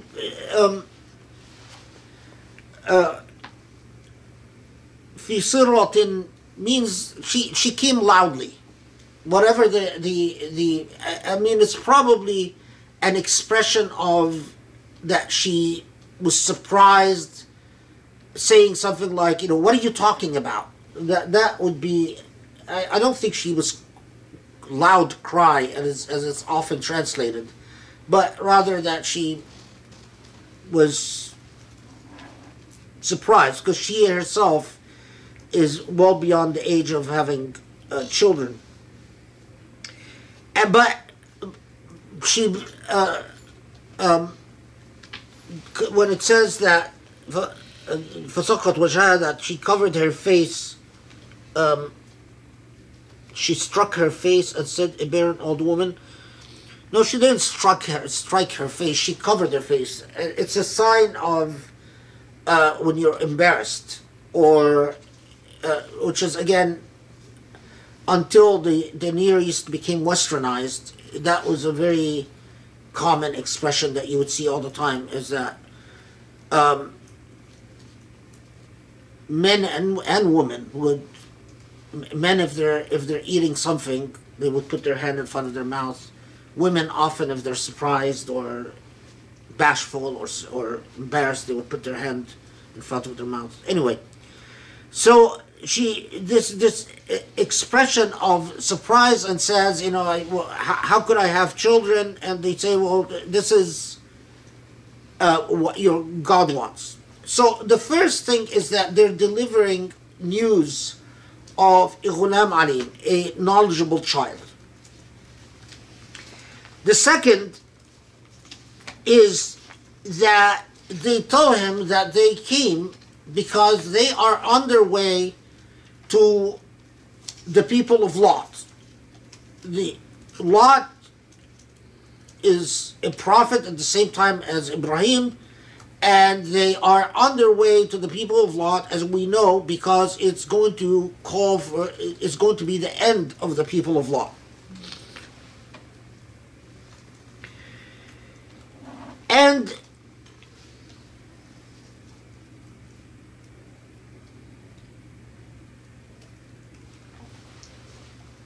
the people of Lot will be stoned 33 and 34. It says, there will be stones of clay مسومة عند ربك للمسرفين. Now, often this is translated as marked by your Lord للمسرفين, to those people of excess. Marked, it's like saying, it could mean that the stones are going to be, like targeted missiles. They're intended to. In some of the traditions that are definitely not authentic, it said something. You read some very strange things like, each stone had the name of the person it was supposed to kill written on it and stuff like that. But we don't. This is all from the tradition of the Qusas. So we don't need to pause at this material. Okay. And we also are told that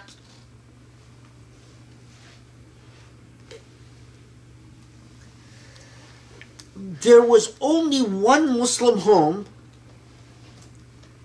and the home is described as a Muslim home because it is a home of believers. But who comes out, فَأَخْرَجْنَا مَنْ كَانَ فِيهَا مِنَ الْمُؤْمِنِينَ. This is 35. Is it 35 or 25? 35. Oh, okay. So we brought forth those among them who were believers. Okay, so we brought out those who were mu'mineen. The reason I'm flagging this is because in the traditional tafsir you find, they often talk about why did it say a Muslim home, but the people who were saved were the believers, al-mu'mineen, not al-muslimin. I don't think it's as puzzling as some people think, because it's a single Muslim home, meaning a single Muslim habitat, and that's the home of Lut. But we know that Lut, his wife, was not a believer, and we know that there were individuals who belonged to non-Muslim homes who were followers of Lut. So, فَأَخْرَجْنَا فِيهَا, to bring out the believers, meaning to save the believers, and mu'mineen, it is actually an exact expression. Because although there was one Muslim home, those who were saved were the actual people who were actually believers, not designated as a Muslim home.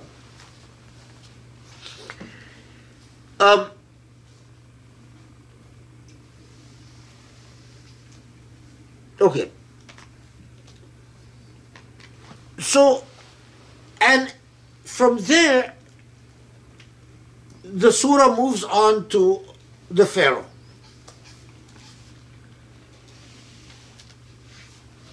With the Pharaoh, it's fairly brief.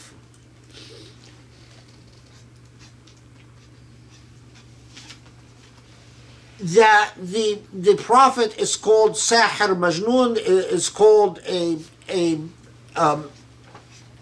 sorcerer and insane. But we are told فأخذناه وجنوده فنبذناهم في اليم وهو مليم. This is 40.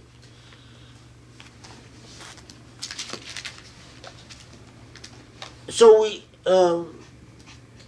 we seized him and his hosts, and we cast them into the sea, for he was blameworthy, or he deserved the punishment. And with Ad, with the people of Ad, أرسلنا عليهم الريح العقيم. Now, notice here 41 that with Ad we sent upon them rih aqim, barren wind. There is the same word is used to refer to the wife of the Prophet Ibrahim, where she said فَسَكَّتْ وَجْهَهَا وَقَالَتْ عَجُوزٌ عَقِيمٌ. She describes herself as barren woman, but yet she's told she's going to have Isaac. And the people of Thamud, we are told, are going to be destroyed by a barren wind. Rihun aqim. Okay.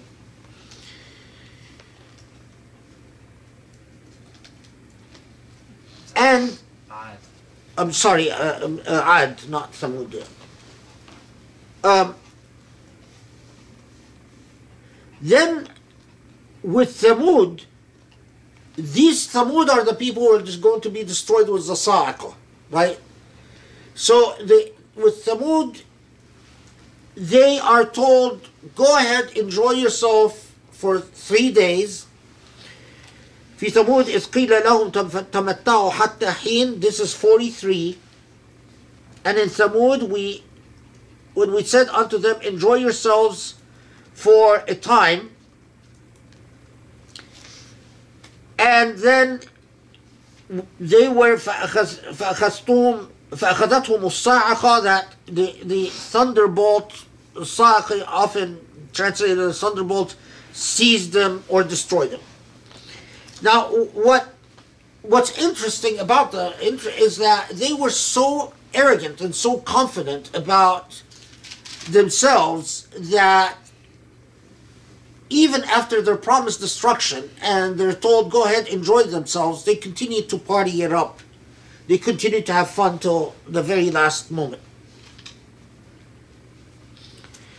Okay, then we find it closes with وَقَوْمُ نُوحٍ. And it says وَقَوْمُ نُوحٍ مِّن قَبْلِ, that before all of these people were the people of Nuh. إِنَّهُمْ كَانُوا قَوْمًا فَاسِقِينَ. But it doesn't tell us anything about here in this surah. It doesn't tell us how the people of Nuh were destroyed. It just says that they were corrupt people and they were destroyed. So let's go back, and so with the people of Ibrahim, we have the message of Ghulam Alim, and we have the woman, the mother, describing herself as Ajuz Aqim, as a barren old woman. And we have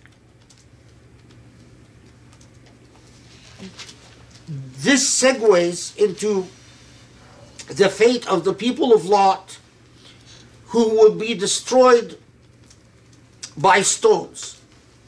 And from that, it moves on to the story of Moses, those who will be drowned in Al-Yam. And the people of Thamud that are destroyed by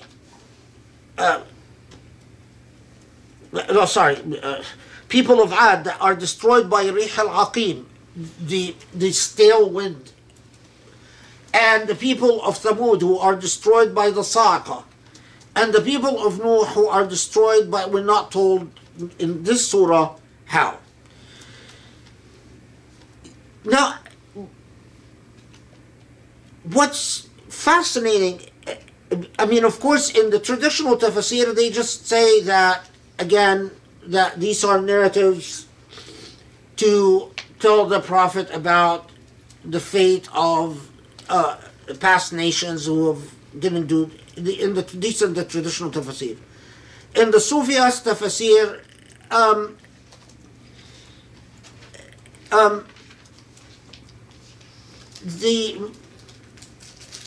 the most interesting allegorical reading I recall from the Sufi-esque tafsir is the idea of the angels telling Ibrahim alayhi salam that he will have a child after his wife and him both have become old and become infertile.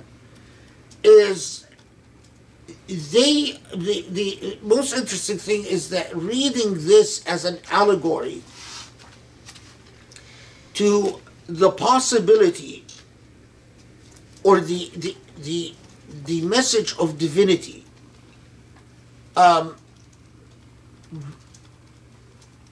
being possible even after one has become, all hope is lost. In other words, when all venues are closed down, that in a word, that the true pursuers of the past would never despair, because there is no such thing in the past as it being too late, or God's miracle can reach anyone at any time. But other than that, this tidbit. Now, what's interesting though is that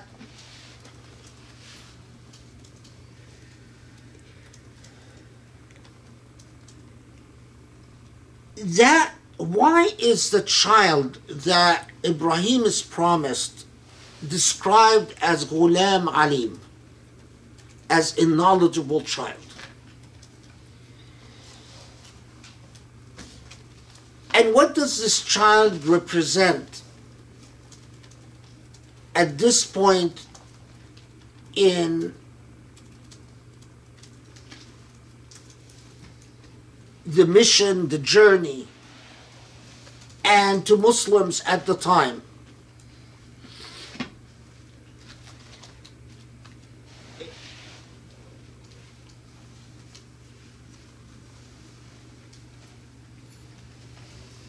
Ilm, often in the Quran, well, children coupled with ilm. Ilm is always coupled with hikmah, wisdom. And ilm and children is the promise of hope and a future generation. And I've always wondered, and I've paused at this so many times,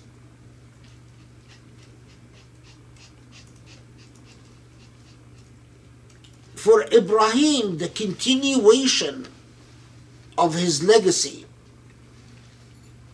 the continuation of the message is represented, but not just by any child, but by a knowledgeable child.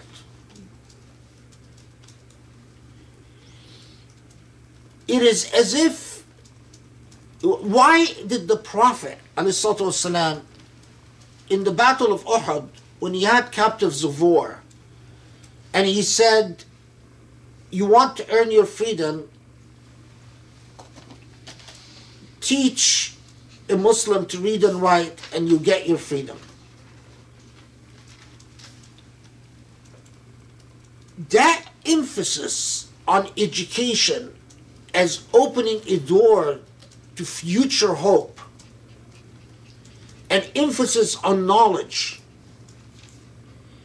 this was not missed by the Ghulam Alim, not any child,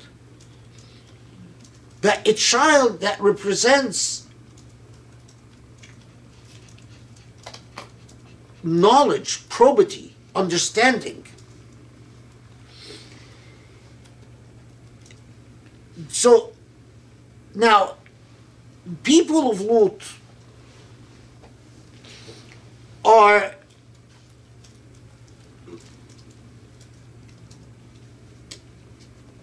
people of incredible violence, and they are in turn, which is typical of old Near Eastern customs and practices, that those who commit highly immoral acts are the way that you condemn their immorality is to stone them. Which we've encountered this idea before. It's that the destruction is in a part of the sin itself. Their violence, their undoing, their punishment is of the same nature as their violence itself. The arrogance of the people of the Pharaoh, the source of their bragging and their wealth, as we've encountered before, Pharaoh bragging about the rivers that flow all around them, and they're drowned.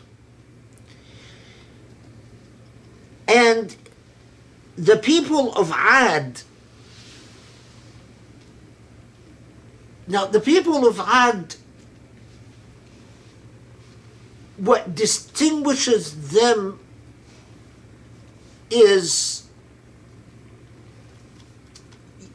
they were people of luxury and built their homes or built their enclaves into the mountains, into themselves, and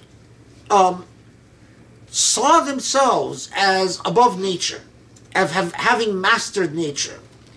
But Rihun Aqim, I've always been struck by that expression. Wind here is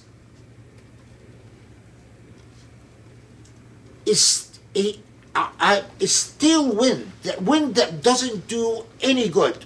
Elsewhere, the Quran describes this destruction as a wind that literally uproots them, as a strong wind. But here the wind is described as a stale wind.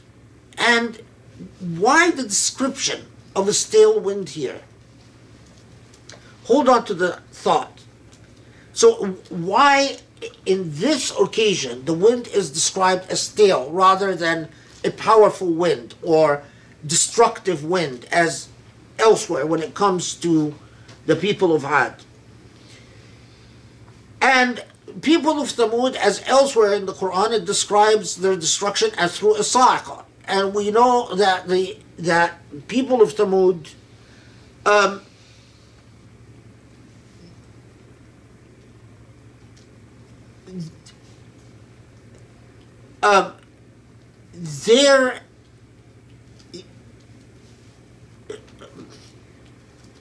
to put it bluntly, they were gambling people in the sense that they pushed the limits of fate and dared life to destroy them.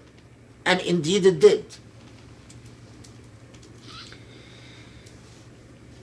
And then it tells, so why does it start with Ibrahim?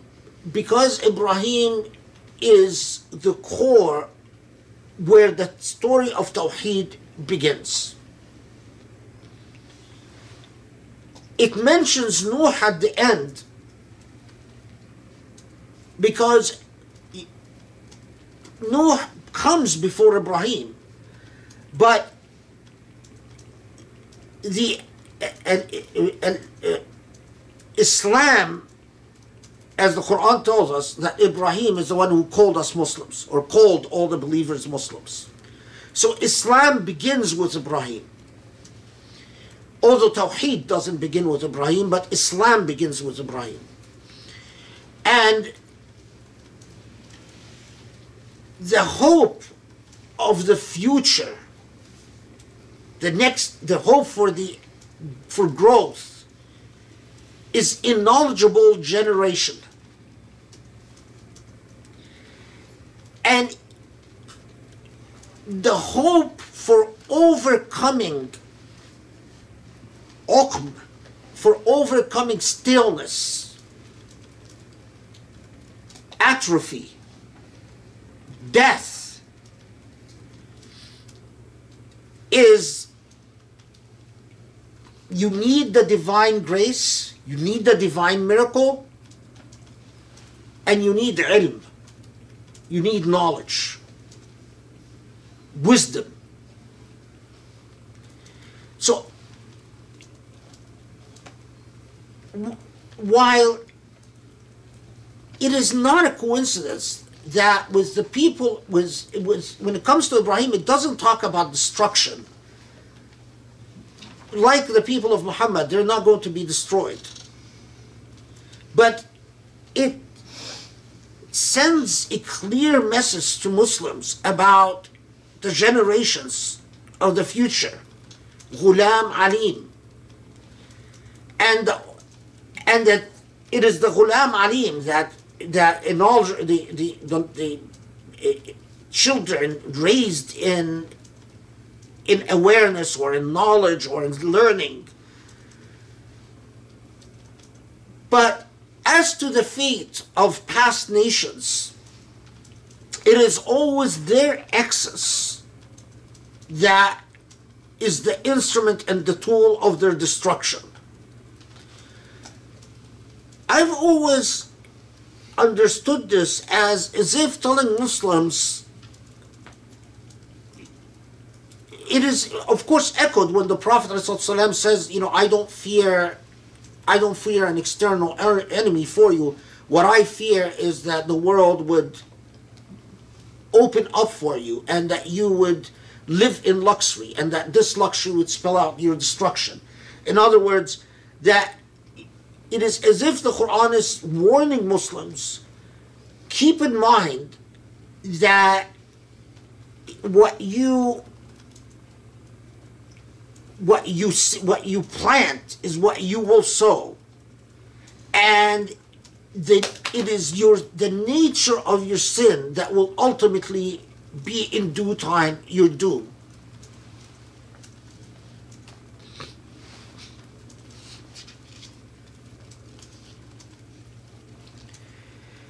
And then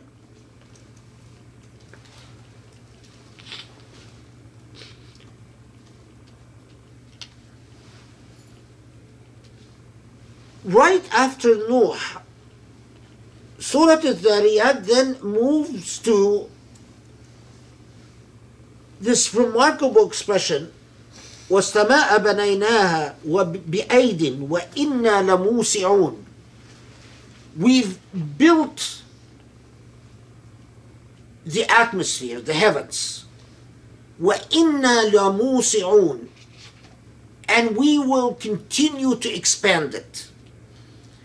Now, of course, again, in modern age, this is remarkable when we realize that, in fact, the world we live in, space, is constantly expanding. In the traditional tafsir, they didn't understand.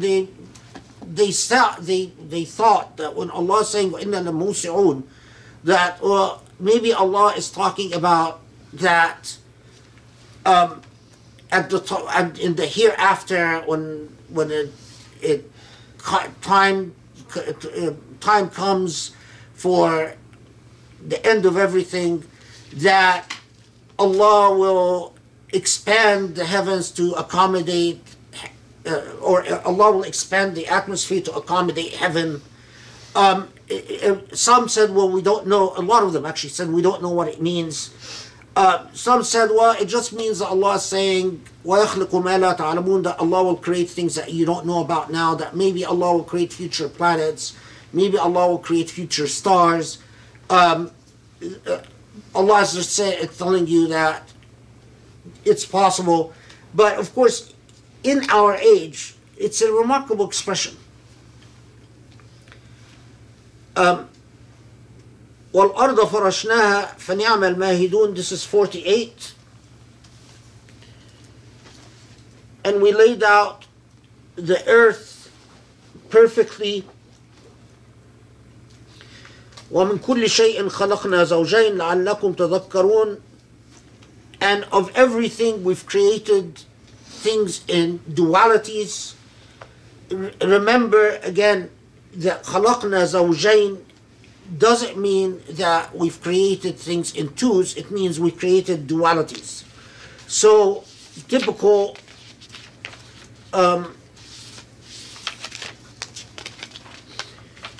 so here is an example from one of the tafsir. It says duality is like al-hiss wal-ma'na, meaning and sensation and meaning. Al-hikmah wa-qudra, ability and wisdom, or ability and meaning.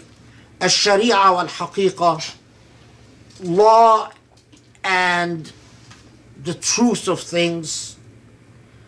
Al-mulk wal-malakut, the material world and the malakut.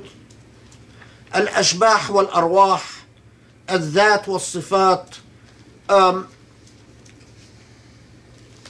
so on. So, I mean, the examples of dualities are abundant in the books of the books of the tradition, where even the duality of right and wrong, good and bad, dark and night, and so on. فَفِرُّوا إِلَى اللَّهِ إِنِّي لَكُمْ مِنْهُ نَذِيرٌ مُبِينٌ. فَفِرُّوا إِلَى اللَّهِ. So, before فِرُّوا إِلَى اللَّهِ 50.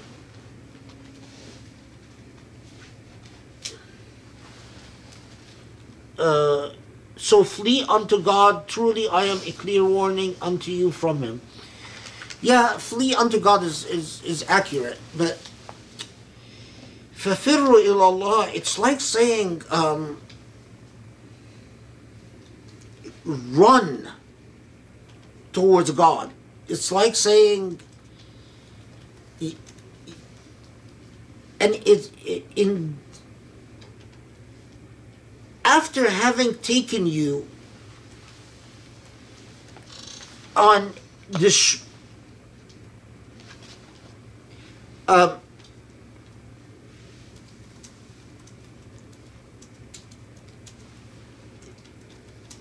taken you on a narrative or a reminder of past prophets and saying, listen, so many past people, time and again, are destroyed by their sins. So many people are allow for the diversity amongst them to be a reason for confusion. And out of this confusion arises sins that ultimately doom societies.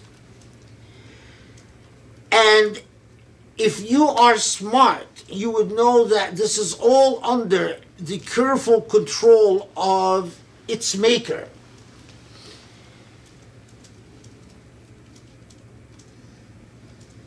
So rush to God,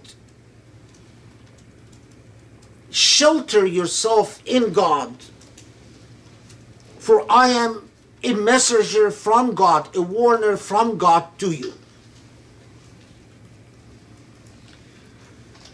This will, as I wrap this up in the end, this will become of particular importance. So just hold on to this idea. Okay.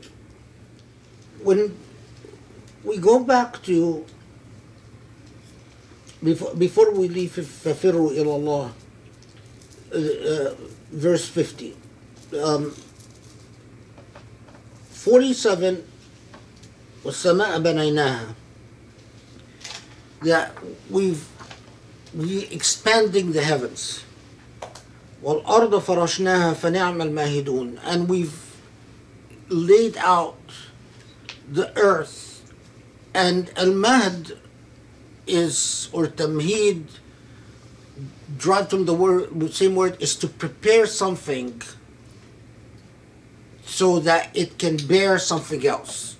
فَنِعْمَ الْمَاهِدُونَ means that we've laid out the earth so that it can bear the life that it will support. وَمِن كُلِّ شَيْءٍ خَلَقْنَا زَوْجَيْنِ, from everything we've created the partnership, the dualities. فَفِرُّوا إِلَى اللَّهِ, so run to Allah.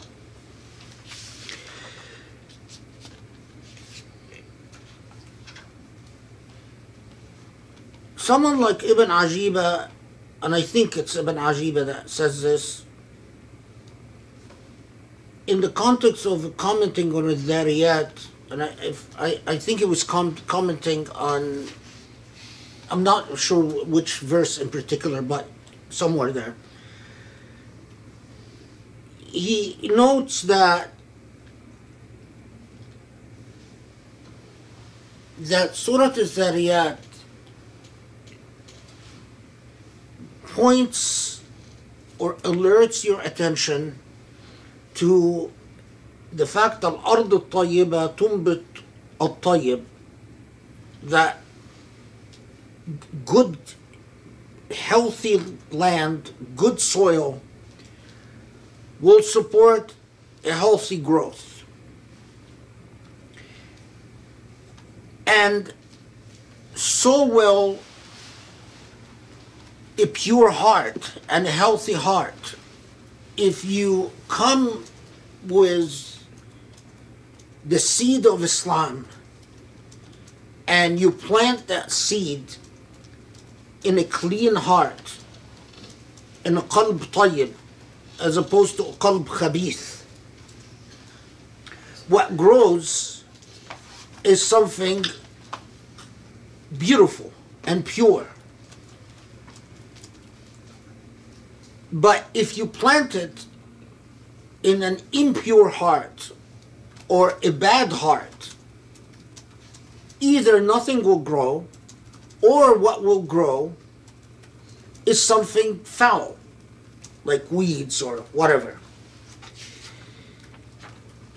The reason I point this out is that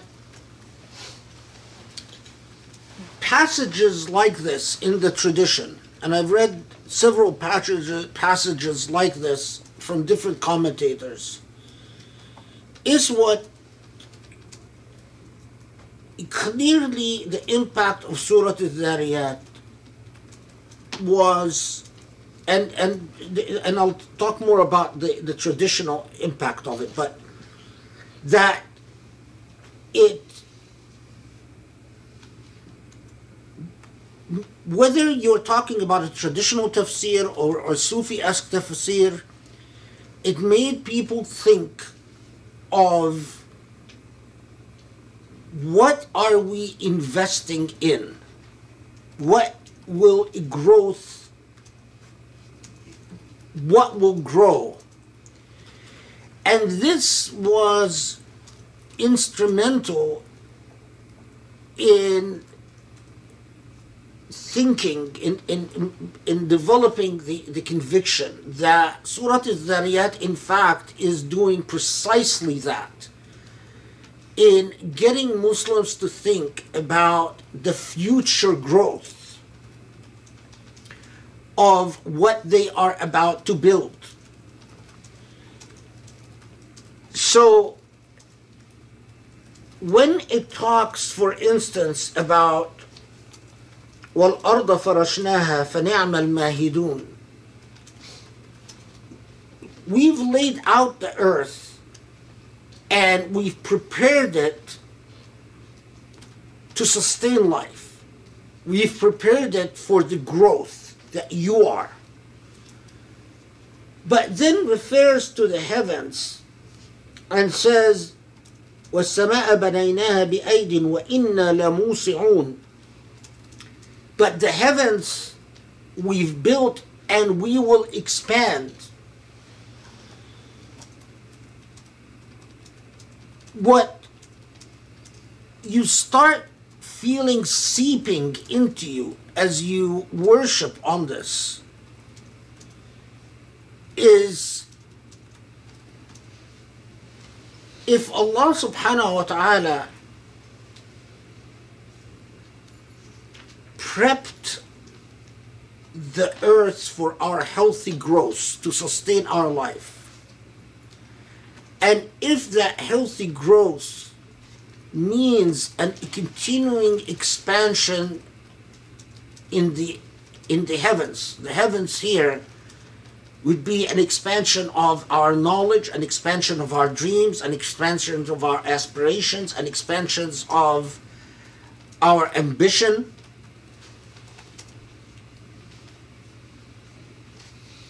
It would make perfect sense that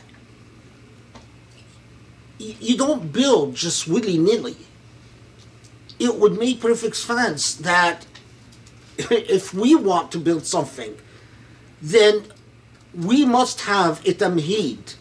We must have a laying of fertile ground and fertile soil to enable things to grow.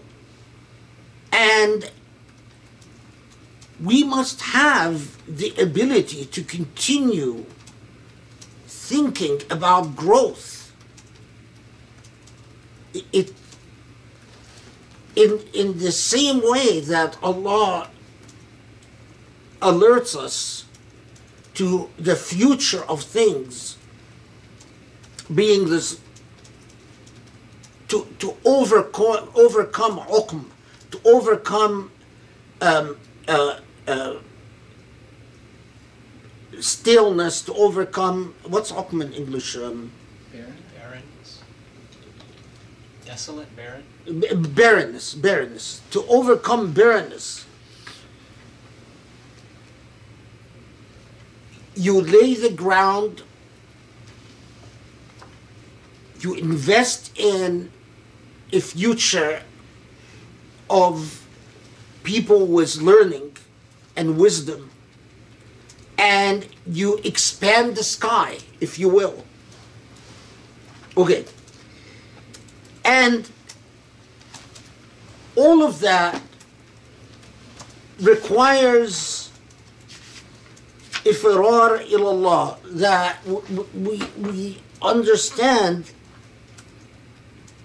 that at least those of us that understand this formula, that they must not allow, not to believe that they are simply in a static relationship with Allah, but to actually actively, energetically rush to the side of Allah فَفِرُّوا إِلَى اللَّهِ. It literally as if you are running to God and you are actively, energetically maintaining the divine in your life. Now, Sufis usually say about فَفِرُّوا إِلَى اللَّهِ فَفِرُّوا مِنَ الْأَشْكَالِ وَالْأَضْدَادِ إِلَى الْوَاحِدِ الْفَرْدِ. That this is, you find this in so many Sufi texts, that you run away from the illusion of real forms to the truth of the one and only. And I understand that, but what Muslims at that time receiving Surah Al-Dhariyat were not being invited to a Sufi journey. They were being invited to build a civilization. And when people who are being invited to build a civilization are told فَفِرُّوا إِلَى اللَّهِ,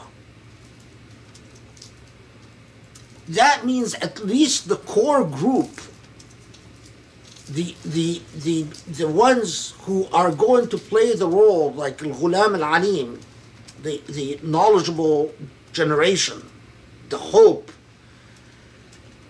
must adhere to the side of Allah, literally hold on to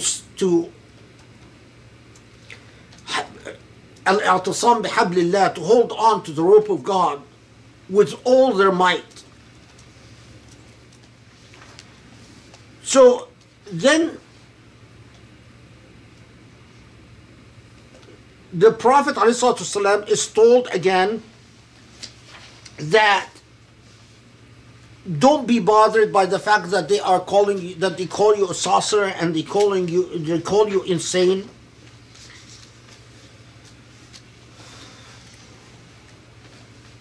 This is what they always do. فَتَوَلَّ عَنْهُمْ فَمَا أَنْتَ بِمَلُومٍ. Turn away from them. وَذَكِّرْ فَإِنَّ الذِّكْرَ تَنْفَعُ الْمُؤْمِنِينَ. And remind.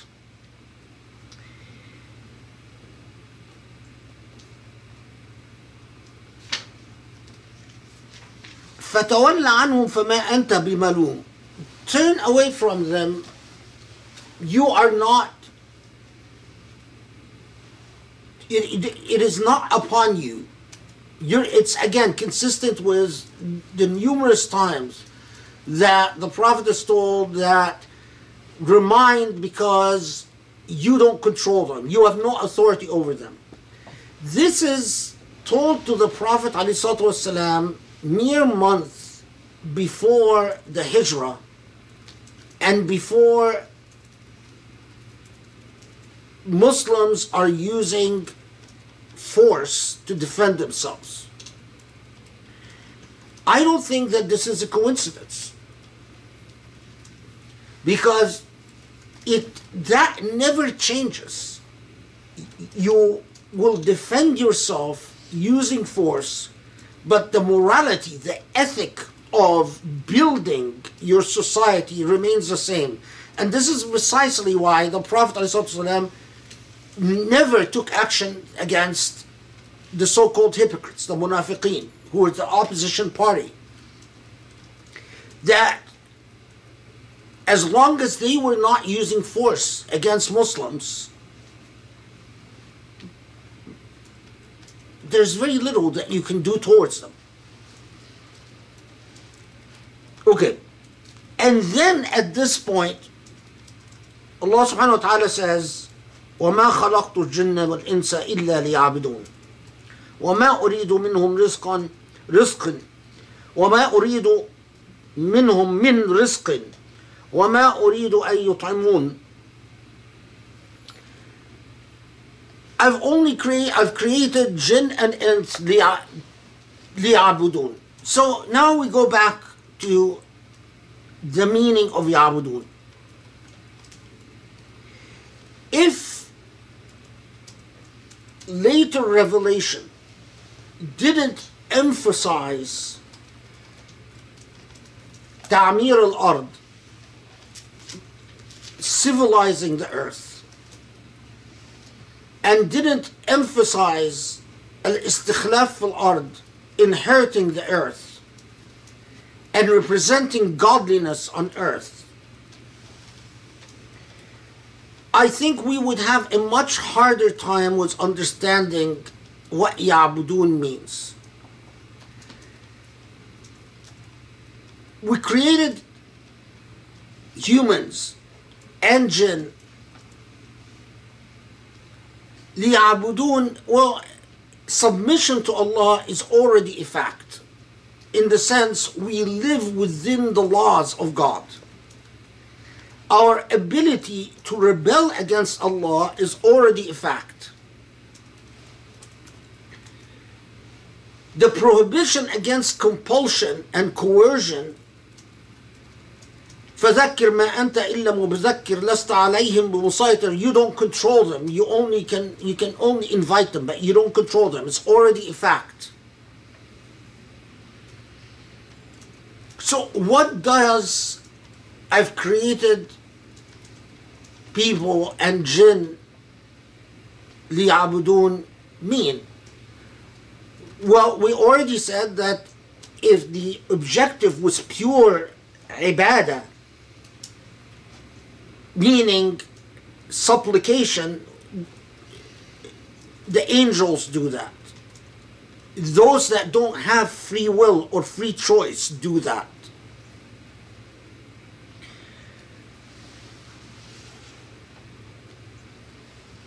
Moreover, we know that there are all types of humans that are created that are not capable of ibadah. And this is something, by the way, that troubled theologians, for they wrote a lot about it. People who are created insane, or children who die before adulthood, or people who are created and they never get a hint of the Islamic message, or for that matter, any other religious message.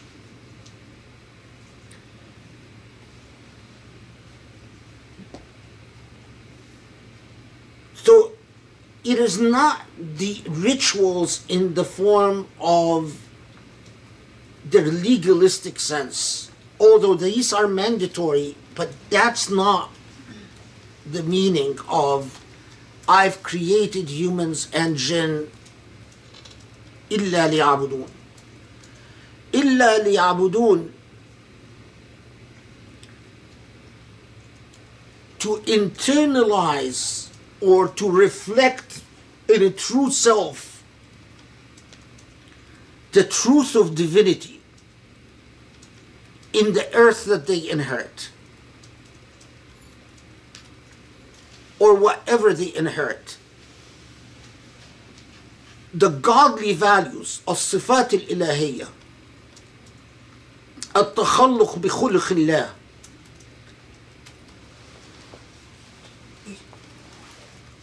If I put it this way, if I inherit a plot of land, and in that plot of land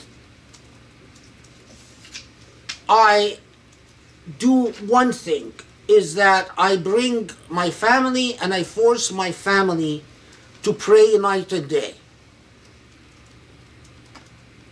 I force them to pray night and day. Can anyone seriously say that I'm fulfilling Allah's purpose in وَمَا خَلَقْتُ الْجِنَّ وَالْإِنسَ إِلَّا لِيَعْبُدُونَ? I think every rational person would say, no, the fact that you're forcing them to pray night and day defeats everything. Take an alternative.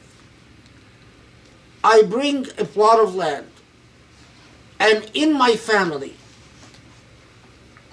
I don't force them to do anything. But what I do is that I constantly talk to them about how God we should be grateful to God. This is a gift from God. This land truly belongs to God. And that they should be grateful and worship God. And would then have someone say, I've discharged my obligation towards God. وَمَا خَلَقْتُ الْإِنسَ وَالْجِنَّ إِلَّا لِيَعْبُدُونَ. And the answer would be yes. I've discharged my obligation in understanding the objective. So now let's go back and wrap the whole surah. We can't simply chop up the surah.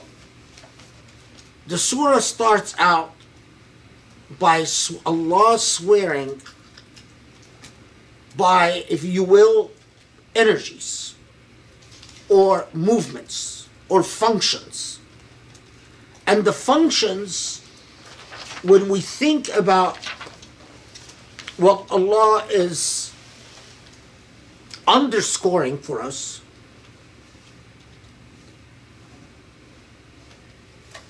those that distribute, or those that, so I don't forget anything, yeah, those that generate and spread a concept, an idea, a value, an objective, a maqsad, an ethic, whatever it is, those that carry it, nurture it, grow it, those that communicate it and transmit it, allow it to circulate and spread, and ultimately those that break down the various functions, فَالْمُقَسِّمَاتِ أَمْرًا, that break down the various functions and the various roles that are necessary for the growth of a thing. All of these are critical constituent elements in al-wa'd al-sadiq, in the true promise, and the fulfillment of the truth of the promise.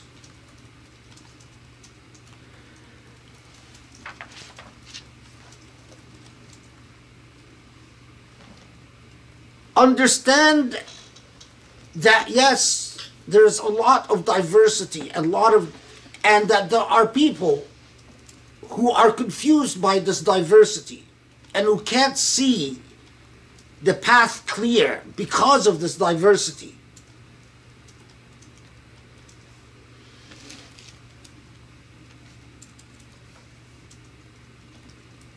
The worst threat are the frauds, the manipulators, the connivers, the deceivers.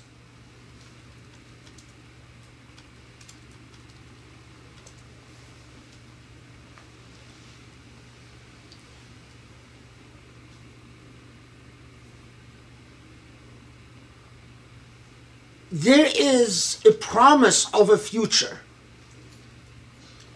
like the promise of the Prophet Ibrahim, the father of the prophets, who sustained the entire legacy of Islam until the Prophet Muhammad ﷺ. But the heart of that promise was Ghulam Alim, that overcame the stillness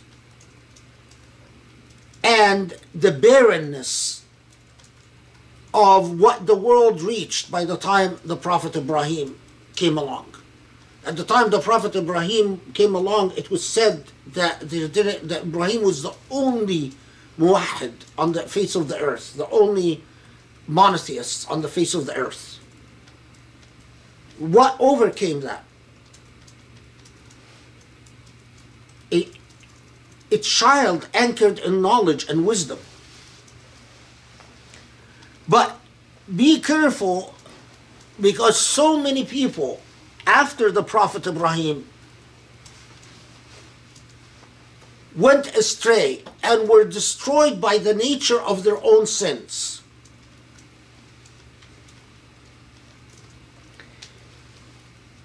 lay the groundwork for the future and think of growth, of expansion. These are necessary steps for fulfilling what Allah has put you on this earth to do. Ibadatullah. To uphold the godly, the divine on this earth.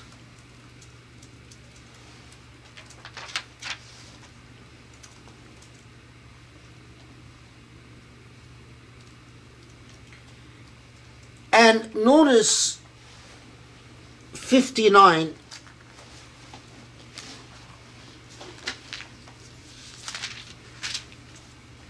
as the Surah Al-Dhariyat closes. فإن للذين ظلموا ذنوبا مثل ذنوب أصحابهم فلا يستعجلون. For those who have lived in iniquity and injustice, including the injustice of kufr, because as we said, kufr is injustice. Ingratitude in God is for God is injustice.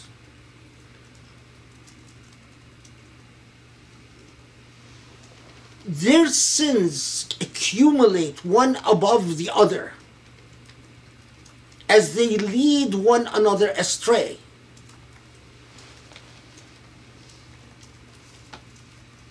Those who do wrong are sins like unto the sins of their companions. So let them not seek to hasten. فَلَا يَسْتَعْجِلُونَ. Their sins will catch up with them in due time.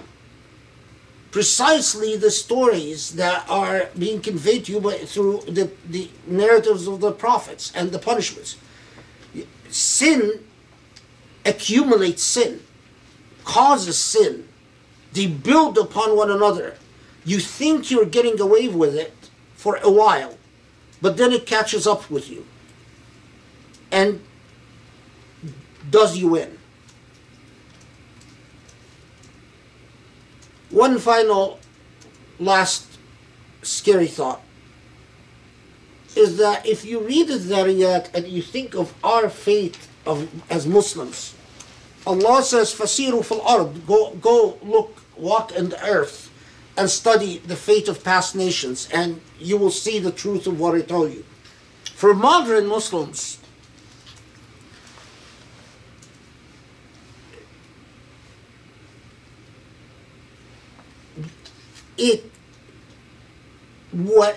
what destroyed Al-Andalus are the injustices that plagued Al-Andalus. The arrogance, the despotism, the numerous injustices that why? Because injustice breeds treason. It is because there was so much injustice in Andalus. So many Muslims became traitors to their own people and sold their own people out until Andalus fell. Injustice creates hypocrites and traitors. That's the truth. What tore down the Islamic Khilafah was treason by so many Muslims against their own people. And what time and time again, what breeds this treason is despotism and injustice. When people feel like their whole value system has crumbled because they suffer injustice, they become like poison against their own people. if we study our own history, we will see the truth of what Allah was telling us all along.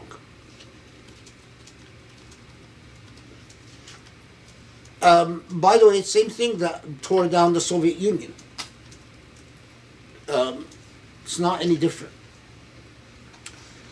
Okay, alhamdulillah. That's Surah Al-Dhariyat. Have I forgotten anything? I don't think so.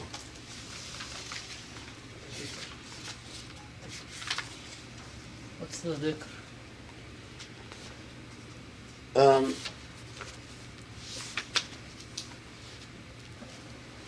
It is وما خلقت الإنس والجن إلا يعبدون, but this is an unusual dhikr because normally the dhikr is an actual supplication. But what number is that? 56. But the reason I've kept reciting it all night is because I wanted to understand. I knew, I had a feeling this was the key to the entire surah. So that's why I'm calling it the dhikr, because it was the key to the entire surah. Is that number 56? Okay, phew. Alhamdulillah, that was very intense and amazing. It's 9:30. Well, we need to pray Maghrib. Yeah, okay, so we're going to pray Maghrib, and then we'll come back and just go ahead and send your questions through the chat, and inshallah we'll do the Q&A. And if, for those who didn't hear, it was verse 56 was the dhikr. Okay. Should we get started? Bismillah ar-Rahman ar-Rahim. Are we okay, Sharif? Okay. You know, we never think that surahs are just going to get better and better. That's not even the right word to use, but like more humbling and more humbling, that they always do. And so thank you is not even really sufficient, but alhamdulillah, truly alhamdulillah, I feel really grateful for being able to benefit from this. There's just no words because it's so priceless, it's so valuable, and it's hard to believe that we're here sitting and benefiting from it, and that it's like just, I don't know, it's sound like an idiot, but it's just, thank you, it's just so amazing. So I don't know if we have many questions because people are speechless. Do you have one? Yeah. Okay, so me too. So actually then why don't you start us off, Rami?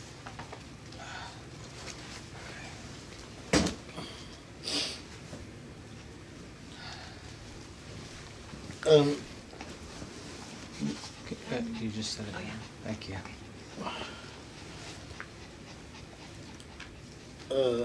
Well,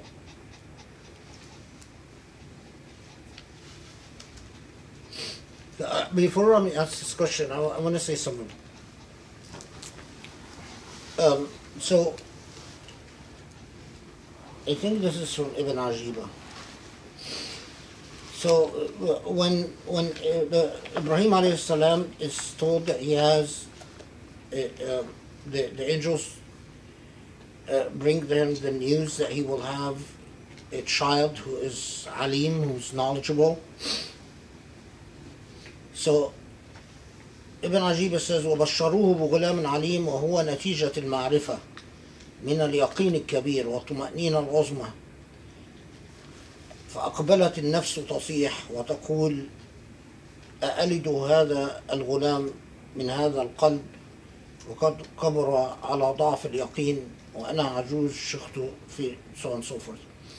So when Ibn Ajiba comments on it, they read the whole story allegorically. But what was interesting to me is that in Sufi-esque tafsir like Ibn Ajiba,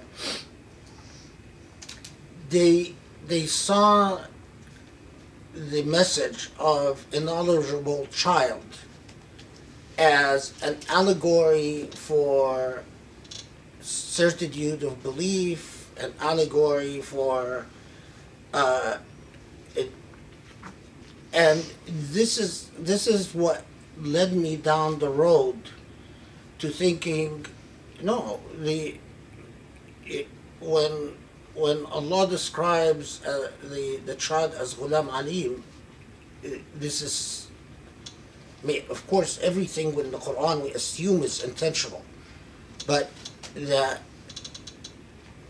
I took the meaning towards a different direction than Ibn Ajiba. Ibn Ajiba sees the knowledgeable child as the child of wisdom and certitude for a heart that has grown barren. I read it as within the historical context of a surah to Muslims at this critical stage who are about to build a civilization. And this is just for people who want, who think about, well, how does your methodology work, and in what ways does it connect to the tradition? Does it not connect to the tradition? So, I mean, it's fair to say that the tradition is always a source of inspiration, but it is like Allah says, Allah created the heavens, and Allah keeps expanding the heavens. And so I understand the tradition as precisely that. It's like the nuts and bolts on there, but it is up to us to keep expanding it and taking it to directions and heights and new understandings. But I claim that the way that I read Surah Al-Dhariyat is the way that it was understood to the early generation. I think that there was a civilizational imperative in the early generation, and there are so many indicators as to how these people got their civilizational imperative. And we ignore it at our own peril. Okay, Rami, ask your question.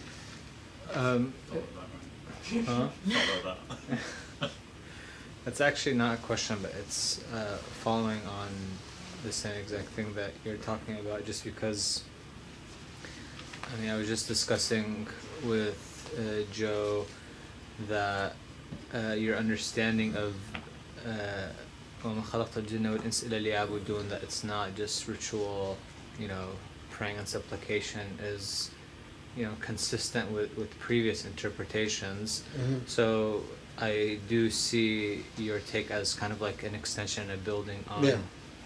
But I also wanted to share, I mean, I only bring it up not just so that we can get it on the record and include it potentially in the tafsir. So when Ibn Ajiba is commenting on وَمَا خَلَقْتَ الْجِنَّ وَالْإِنسَ إِلَّا لِيَعْبُدُونَ, he quotes Al-Wartashbi says, Ja'far al-Sadiq says, وَمَا خَلَقْتَ الْجِنَّ وَالْإِنسَ إِلَّا لِيَعْبُدُونَ أي لِيَعْرِفُونِ. And then the hadith of كُنْتُ كَنْزًا مَخْفِيًّا, hidden treasure. Yes, and which connects back to 21, وَفِي أَنفُسِكُمْ أَفَلَا تُبْصِرُونَ, where they frequently talk about the idea of مَنْ عَرِفَ نَفْسَهُ عَرِفَ رَبَّهُ. And the reason why I sort of see this connection is because he quotes Al-Qushayri as saying, يشير إلى أن النفس مرآة جميع صفات الحق, etc., etc. And then فيعرف نفسه بالمرآتية. فلا يعرف أحد نفسه إلا بعد كمالها، وكمالها أن تصير مرآة كاملة تامة مصقولة قابلة لتجلي صفات الحق لها، فيعرف نفسه بالمرآتية ويعرف ربه بالتجلي فيها. Which, I mean, this connection is Yeah. just saying, I mean, like Yeah, exactly what you're talking divine about, like values, al-takhalluq bi khuluqillah, and that's what really ibadah means in that sense. I don't know if you want me to translate that or. But I mean, I can paraphrase it. I'm really happy to Ja'far al-Sadiq in Ibn Ajiba quotes the Ja'far al-Sadiq has a famous statement that when he's asked about what the Abidun means, and Ja'far al-Sadiq says to come to know Allah.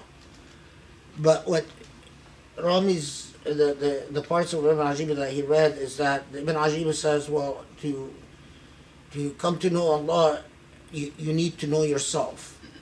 But to know Allah through the self, the self itself has to achieve its potential or its truth, and to achieve its perfection. And to do that, it realizes within itself the attributes of divinity. So it's like when you come to the point of understanding the attributes of divinity within the self, then the self becomes a path to God. And this is, of course, it shows. I mean, when I said that to خلقت الإنس والجن إلا ليعبدون, that Allah says humans and jinn to worship, and that worshipping is to reflect the values of divinity, التخلق بخلق الله, to reflect the characteristics of divinity. The link with what Ibn Ajiba says is clear. But Ibn Ajiba, like a lot of the Sufi tradition, sees that to achieve the values of divinity within the self, as that's the ibadah. In many ways, what I'm seeing is that it is at a social level. It's reflecting the values of godliness at a social level. And of course, but understanding the way that I understand خلقت الإنس والجن ليعبدون is not unusual. It's many have understood it as not just ritual, but it is fulfilling divinity. But I'm happy that you brought this up, because it shows like the genesis of ideas and how they develop, and but it's I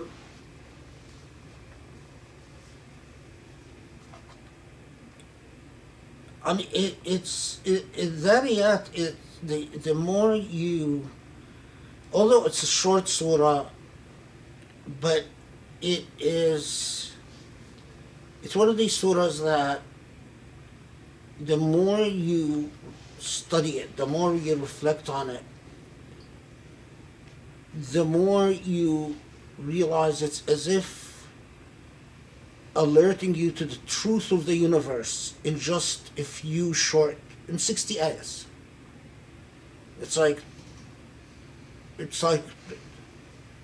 telling you, it's warning you about everything, and it's telling you everything in short 60 ayahs. Just 60 ayahs. But it's one of these surahs that the more you internalize, the more it speaks to you in ways that you can't even describe.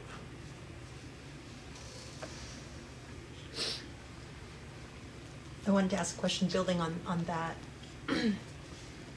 So like in this surah we learn about how people have functions and roles, and that everyone should, I mean, as part of understanding their self, understand perhaps, you know, what their role is, what their strengths are, what their weaknesses are. Right. That's like at a functional level.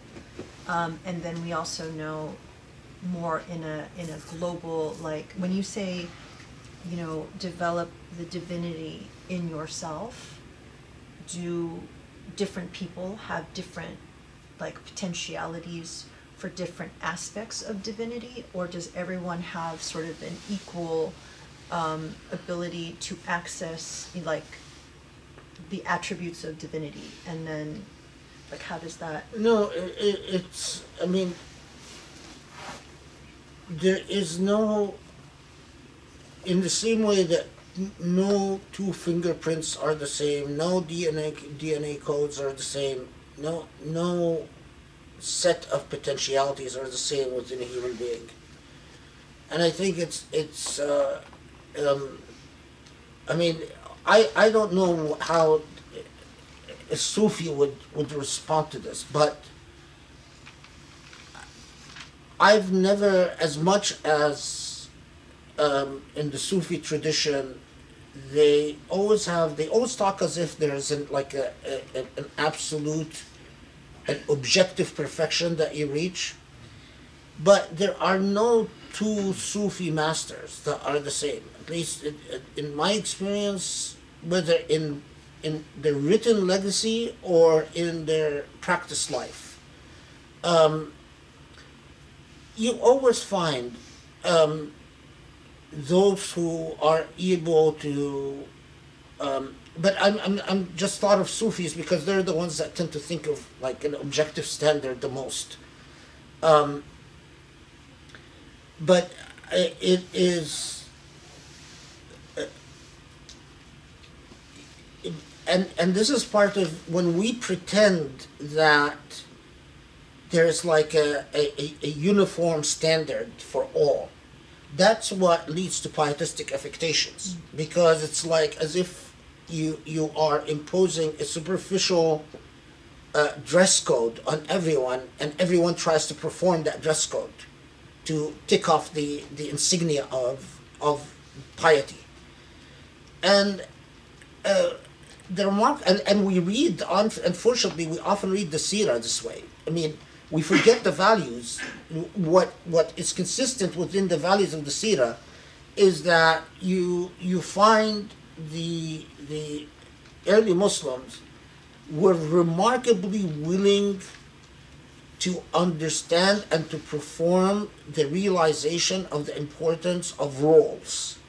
So, you know, when there were the people who carried the standard in the battle, and but there were also the translators, there were the scouts, there were the merchants, there were so many different functions, and the tradition surprises you by how accepting they were towards the diversity of roles. You don't have too many situations, at least in the recorded tradition, that where people are, you know,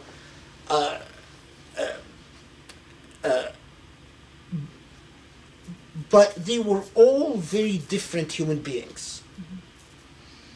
I mean, and they were, when you start studying the nothing ever took away their individuality. Sometimes, even when you read traditions, you get to the point where you can sort of predict. You could say, oh, this sounds like Ibn Umar, or sounds like Ibn Mas'ud. This is something that Ibn Abbas would say. And this is even the later generation, among that generation, leave alone the generations like Umar ibn Khattab and Abu Bakr and so on. And that's what I think was part of the genius of the Prophet ﷺ, is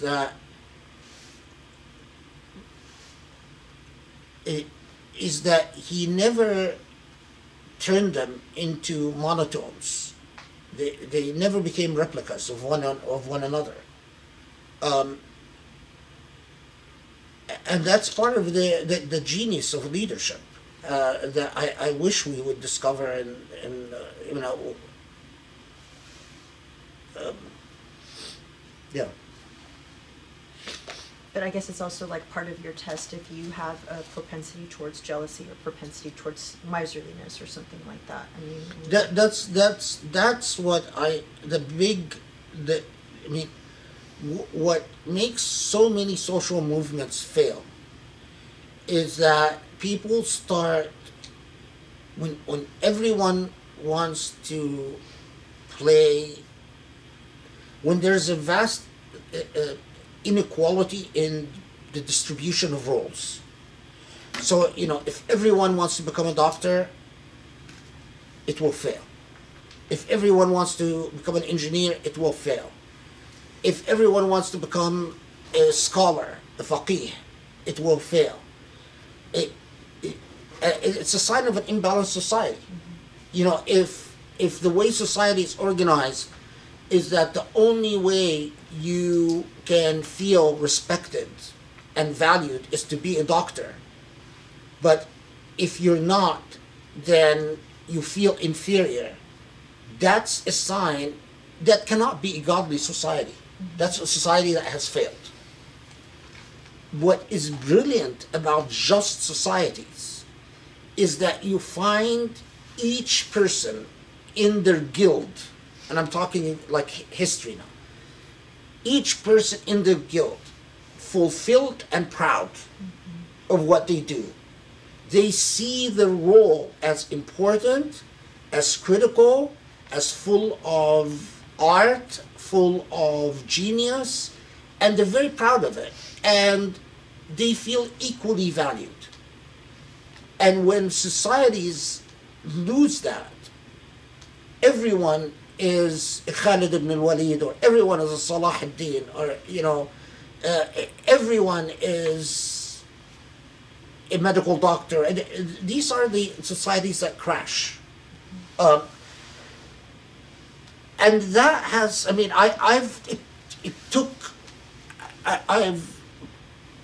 this is another conversation, but one of my obsessions was studying the Seerah and was trying to understand why is it that I grew up in a society where every person I knew either was a complete loser in life, or everyone wanted to be a great leader.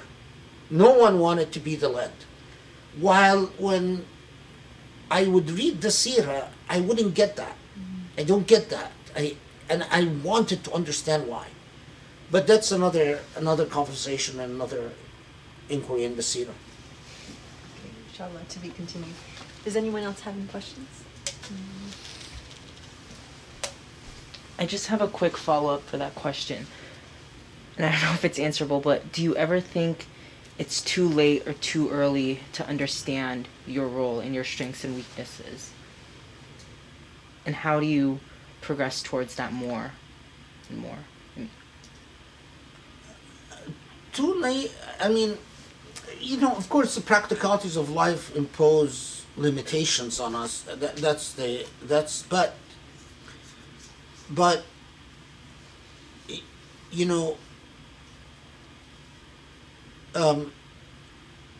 I really admire. I don't know.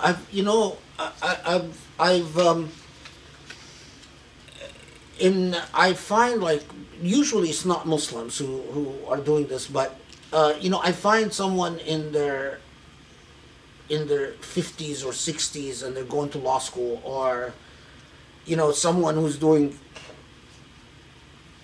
after retirement and they're doing a doctorate in a field, and every time I encounter that, for some reason I feel like I'm seeing something very Islamic. I really do. I just feel like, wow, that's a very hope. Yeah, it's like as long as you believe in Allah, you can't lose hope, because it's at least you know that fate is in Allah's hand, and Allah can make anything happen. And it is your obligation to plant the seed regardless of whether you're going to see the plant grow or not. And this is precisely what I think Surah Al-Dhariyat is all about, is that there has to be those who plant the seed, there has to be those who nurture the budding, the growth of the initial bud. There has to be those who take care of the plant as it grows. There has to be those who make sure the plant reproduces and continues. There has to be those who then make sure that to handle the fruit of the plant. There has to be roles. And the thing that strikes you about the earlier generations, I mean, is that how remarkably resilient they are. They were.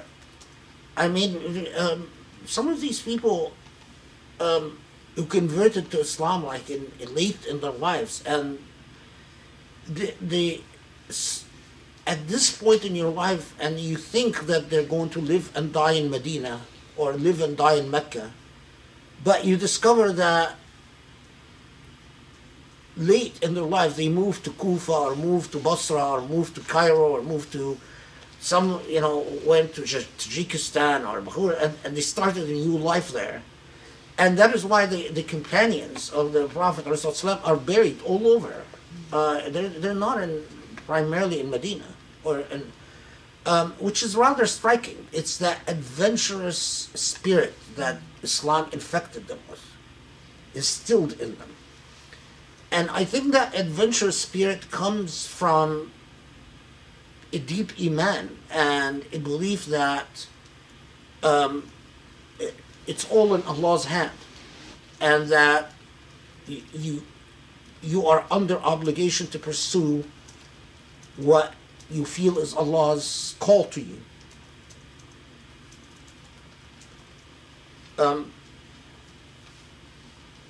Yeah. Any more questions in here? Okay, what is the relationship, actually I was going to ask this same question too, what is the relationship of Prophet Noah and his people to the surah, and what is the inside message regarding him? Yeah, the Prophet Noah, I mean, subhanAllah, that here the flood is not mentioned. And I've often thought of, okay, so first we start with Ibrahim, and then we go through Musa and Fir'aun and Ad and Thamud, and then there's this brief mention of Prophet Nuh without mentioning the flood. So, couple of things. Was Nuh mentioned because would it have made sense to just omit the mention of Nuh altogether? So why mention Nuh at all? And what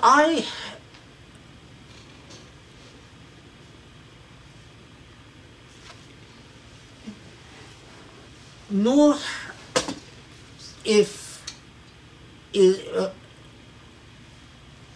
how do I put this?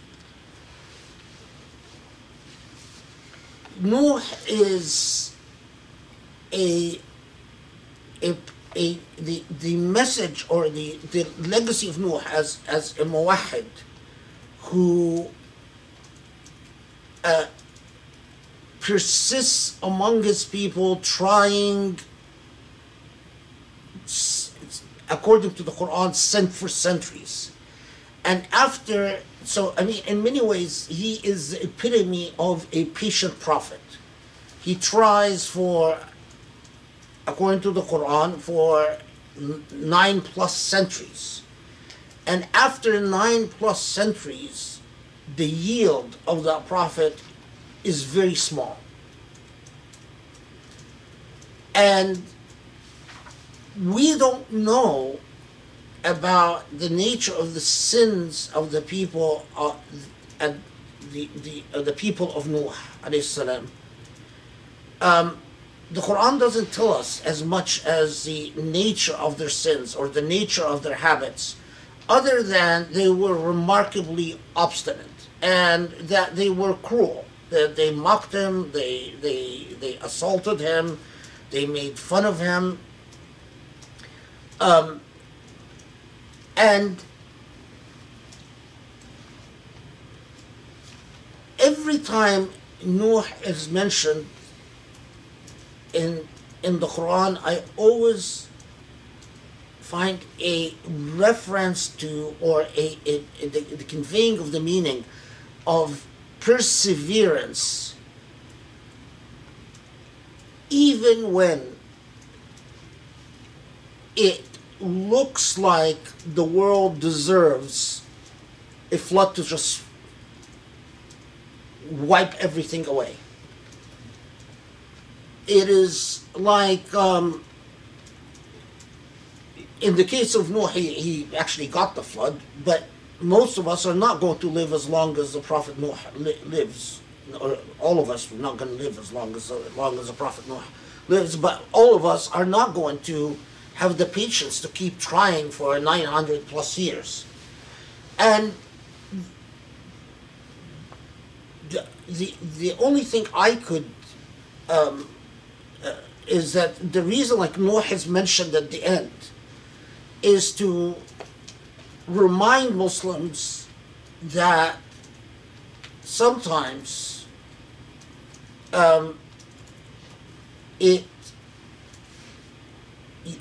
even when you don't have the promise of a next generation, even if it doesn't look like people the sins are going to have the type of consequences that they do, even if it takes literally the perseverance of the Prophet Noah, this is up to Allah. In other words, your charge is to keep plowing, to keep performing these various roles, while it is and that's what I could figure as to why the Prophet Noah is mentioned at the end in that fashion. And Allahu Alam, because I mean, I would suspect that other people studying this, they might come up with other things that I didn't think of. Can you elaborate more on Ibrahim's barren wife? In which context is it never too late? Think, for example, of cancer patients or people born with disabilities. Yeah, of course, his barren wife is not. It took a prophetic miracle for a wife that old to have a child, and it doesn't mean that people should have hope that they will have children regardless of the circumstance. That's not the barrenness that's not the uqm that I think is intended by the surah. That type of uqm can be overcome for prophets, and perhaps can be overcome in certain circumstances by science, with Allah's permission. But you ask the question of why is Allah telling us a story about people who have reached the point of hopelessness, but it is the promise of an educated future generation that injects hope in their life. To put it quite simply and bluntly, is you want hope when all hope seems to be lost. Invest in the education of your future generations. Create the ghulam alim. I'll give you an example of what's precise. That pharaoh that rules Egypt these days, who is every bit as bad as the pharaohs of the old.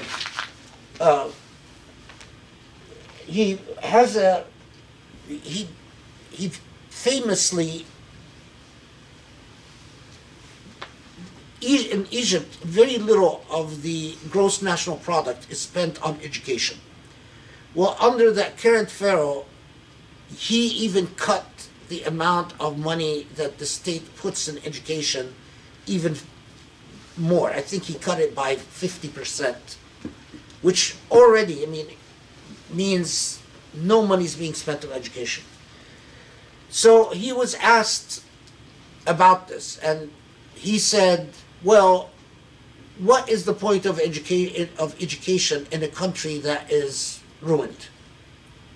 His point is that we should spend the money on tourism, we should spend the money on, I don't know, building palaces for him and his family, not on education. Well, that's precisely what is the attitude that I think Surah Al-Dhariyat is telling you not to have. If there's anything that will, when everything looks like it's hopeless, if there's anything that is going to be a hope for the future, is to invest in an educated generation. And that's the reference to barrenness. It's not. It's, remember the oath at the beginning with things that are pregnant with possibilities. Well, if you want to ask what is pregnant with possibilities, it's not it is not investing in military hardware. It's not investing in villas or posh buildings. It's not investing in infrastructure for the rich. The thing that is pregnant with possibilities is to educate a coming generation. And it's remarkable that at the beginning of the surah, Allah swears with things that are pregnant with possibilities. But in order to have that right attitude, you have to have a correct value system. A value system that is anchored in a right morality. Because if you don't have the right morality, you're not going to think about investing you're going to think of investing in privilege. You're going to think of investing, I want to educate the sons and daughters of rich people so they can continue being rich. I don't want to educate everyone so that then they can compete with my children when they grow up. If you don't have the right value system, you're going to think of, I want to invest in what would put my children on top of everyone else so that they can have a disproportionate amount of power and privilege. Not in what would make society innovative and creative and dynamic. This is the... So, put it differently, I agree with the Sufi allegorical reading of the story, but I read the allegories differently. Good night. Can I ask something? Yeah.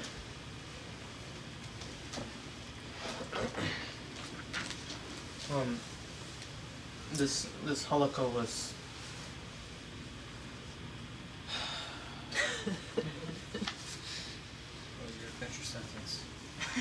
This holocaust was ... I did. I sighed. That was the heaviest sigh ever. It was amazing. It left me frustrated. I didn't finish the sentence for your sake, Ram. I didn't want to bore you. but it made me think of this part in Fiqh al-Sirah by Muhammad al-Ghazali, that when you're talking about civilizations, and I guess I just wanted to throw it out there and see what you would say.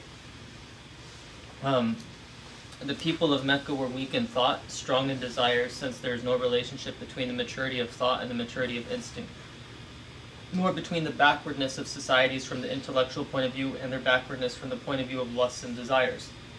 The viciousness of desires and lusts which we hear about in Paris and Hollywood is not much more than what was experienced in the past centuries when corruption was spread over the surface of the globe. The advance of civilization has no effect from this point of view except to increase the means of gratification, but the desires themselves remain the same before and after the flood. Selfishness, greed, show, quarreling, and jealousy, as well as the other despicable qualities, filled the world of old, though over the ages they appeared in different clothing.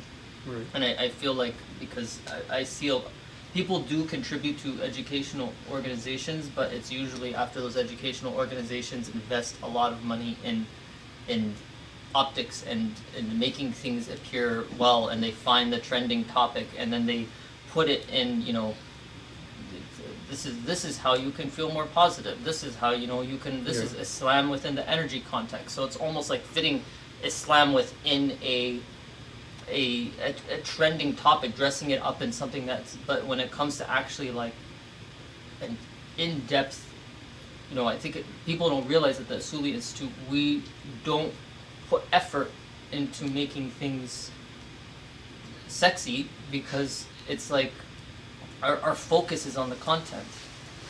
And so it's frustrating for me, because I feel like a big hurdle that we have is that people don't recognize, they're fooled by the fact that our civilization seems so advanced that they lose sight of the fact that our civilization is totally just based on gratifying ourselves in every realm, even intellectually, even academia. It's just about gratifying. Mm.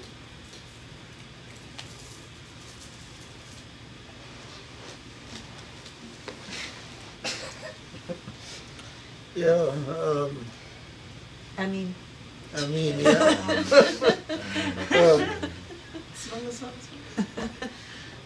Yeah, I mean, Okay, if I need to turn it into a question, what's the way out of it? I mean, I don't know. I mean, I have to say though, I mean, it is, yes, it's true, but at the same time, I don't know. I mean, okay. I mean, at the time that, okay,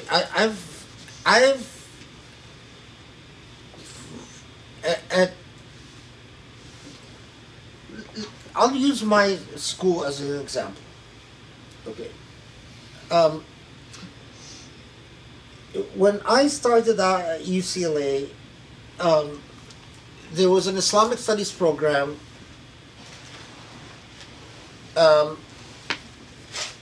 and the Islamic studies program is actually the oldest Islamic studies program in the country. And the Islamic studies program was just had no money.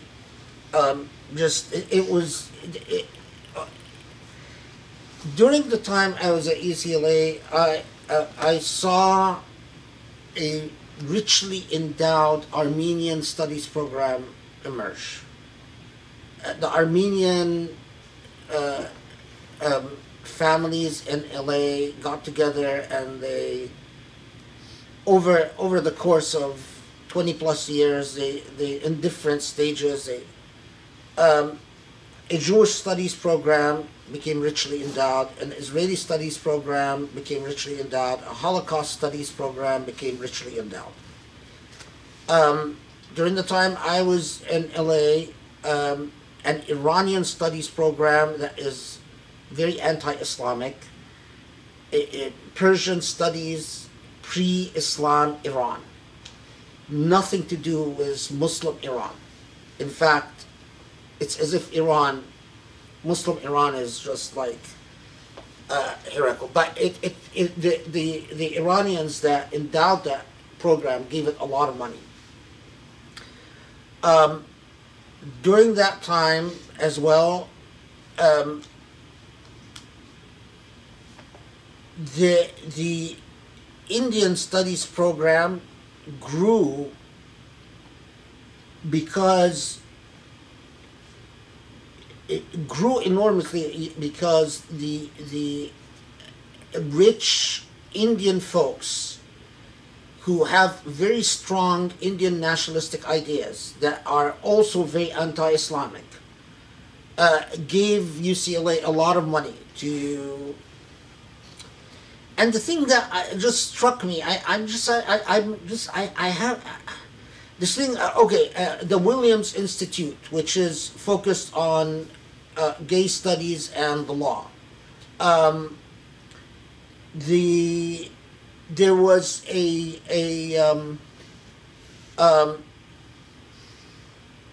woman.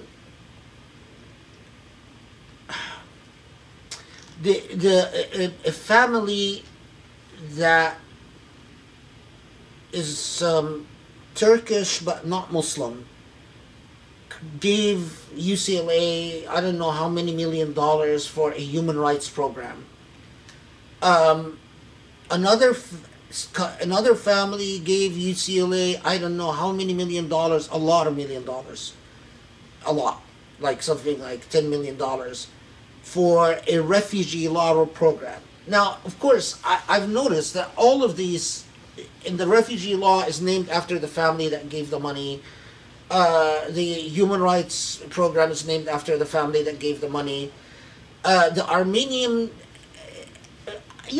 recognition of the family in the sense that, they get an invitation and the provost or the gifts office, wines them and dines them a little bit. But fundamentally, it's not a lot of attention. I mean, what drove these people, the Armenians, is that they really care about their ethnicity. The Iranians, they really hate Islam, and they really care about their Persian ethnicity. The Jewish studies, the Israeli studies, the Holocaust studies, we know what drives that. The Williams Institute, it's again the cause, because it's called the Williams Institute, but there are many Williams, many last families whose last names are Williams, so it's not even that distinctive. So there is something awfully wrong with the Muslim psyche. I try to resist that conclusion because we've gone from the most generous people on the face of the earth to, I don't know. I mean, we give money and then what we create is bayan. Or what we create is zaytuna. What are we, like little ghetto type institutions for ghetto mentalities with ghetto values and so I don't know. I mean, it seems, when I try to find, the only thing I cannot come up with really is that colonialism has really broken our spirit. That we don't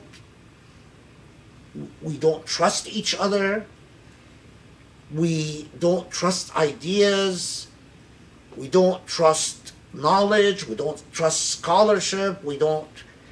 It's like the fighting spirit of a Muslim has been broken. I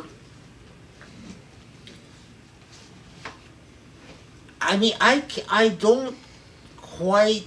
Yeah, I understand the whining and dining and the the kissing up to rich people and, you know, making them feel, but I've seen people give a lot of money just because they believe in something, but they're not Muslim, and they don't get.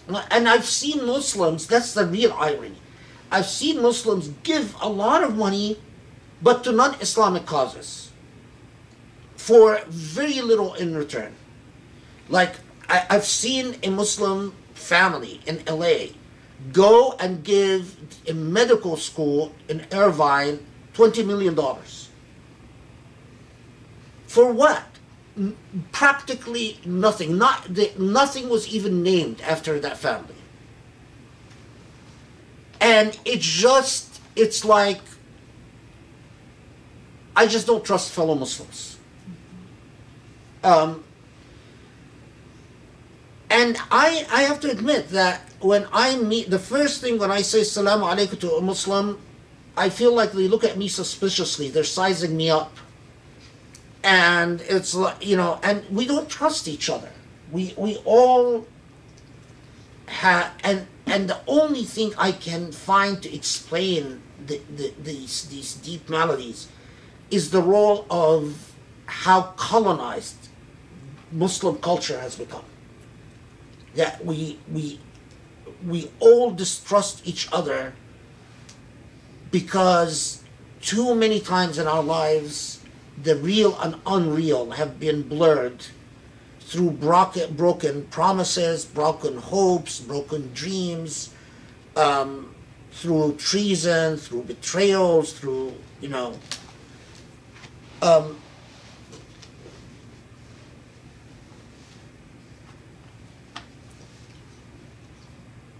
I mean, everything is a phase, and that phase will pass. But it's just how many generations need to be destroyed and wasted before it passes. That's what we really have to care about. Inshallah. Well, may we work towards hope for the future. I think this surah really addresses that issue. And may Allah send our way the type of Muslim that is not defeated and broken and just says, okay, I believe in you guys. Inshallah. Okay, on that note, that's a good place to end, inshallah. It was a long surah. We're now at 10:45. Oh, wow. Yeah. So, Wow. but it felt like, I mean, it was so engaging. So, alhamdulillah, thank you so much for sharing your wisdom with us for another incredible surah. Thank you, everyone who stayed with us for as long as you did. May Allah bless you, and inshallah, we look forward to seeing you on the weekend, on Saturday. Assalamu alaikum. inshallah. Have a Assalamu alaikum, wonderful rest of Joshua. the week. Nice seeing you. Good to see you. Assalamu alaikum.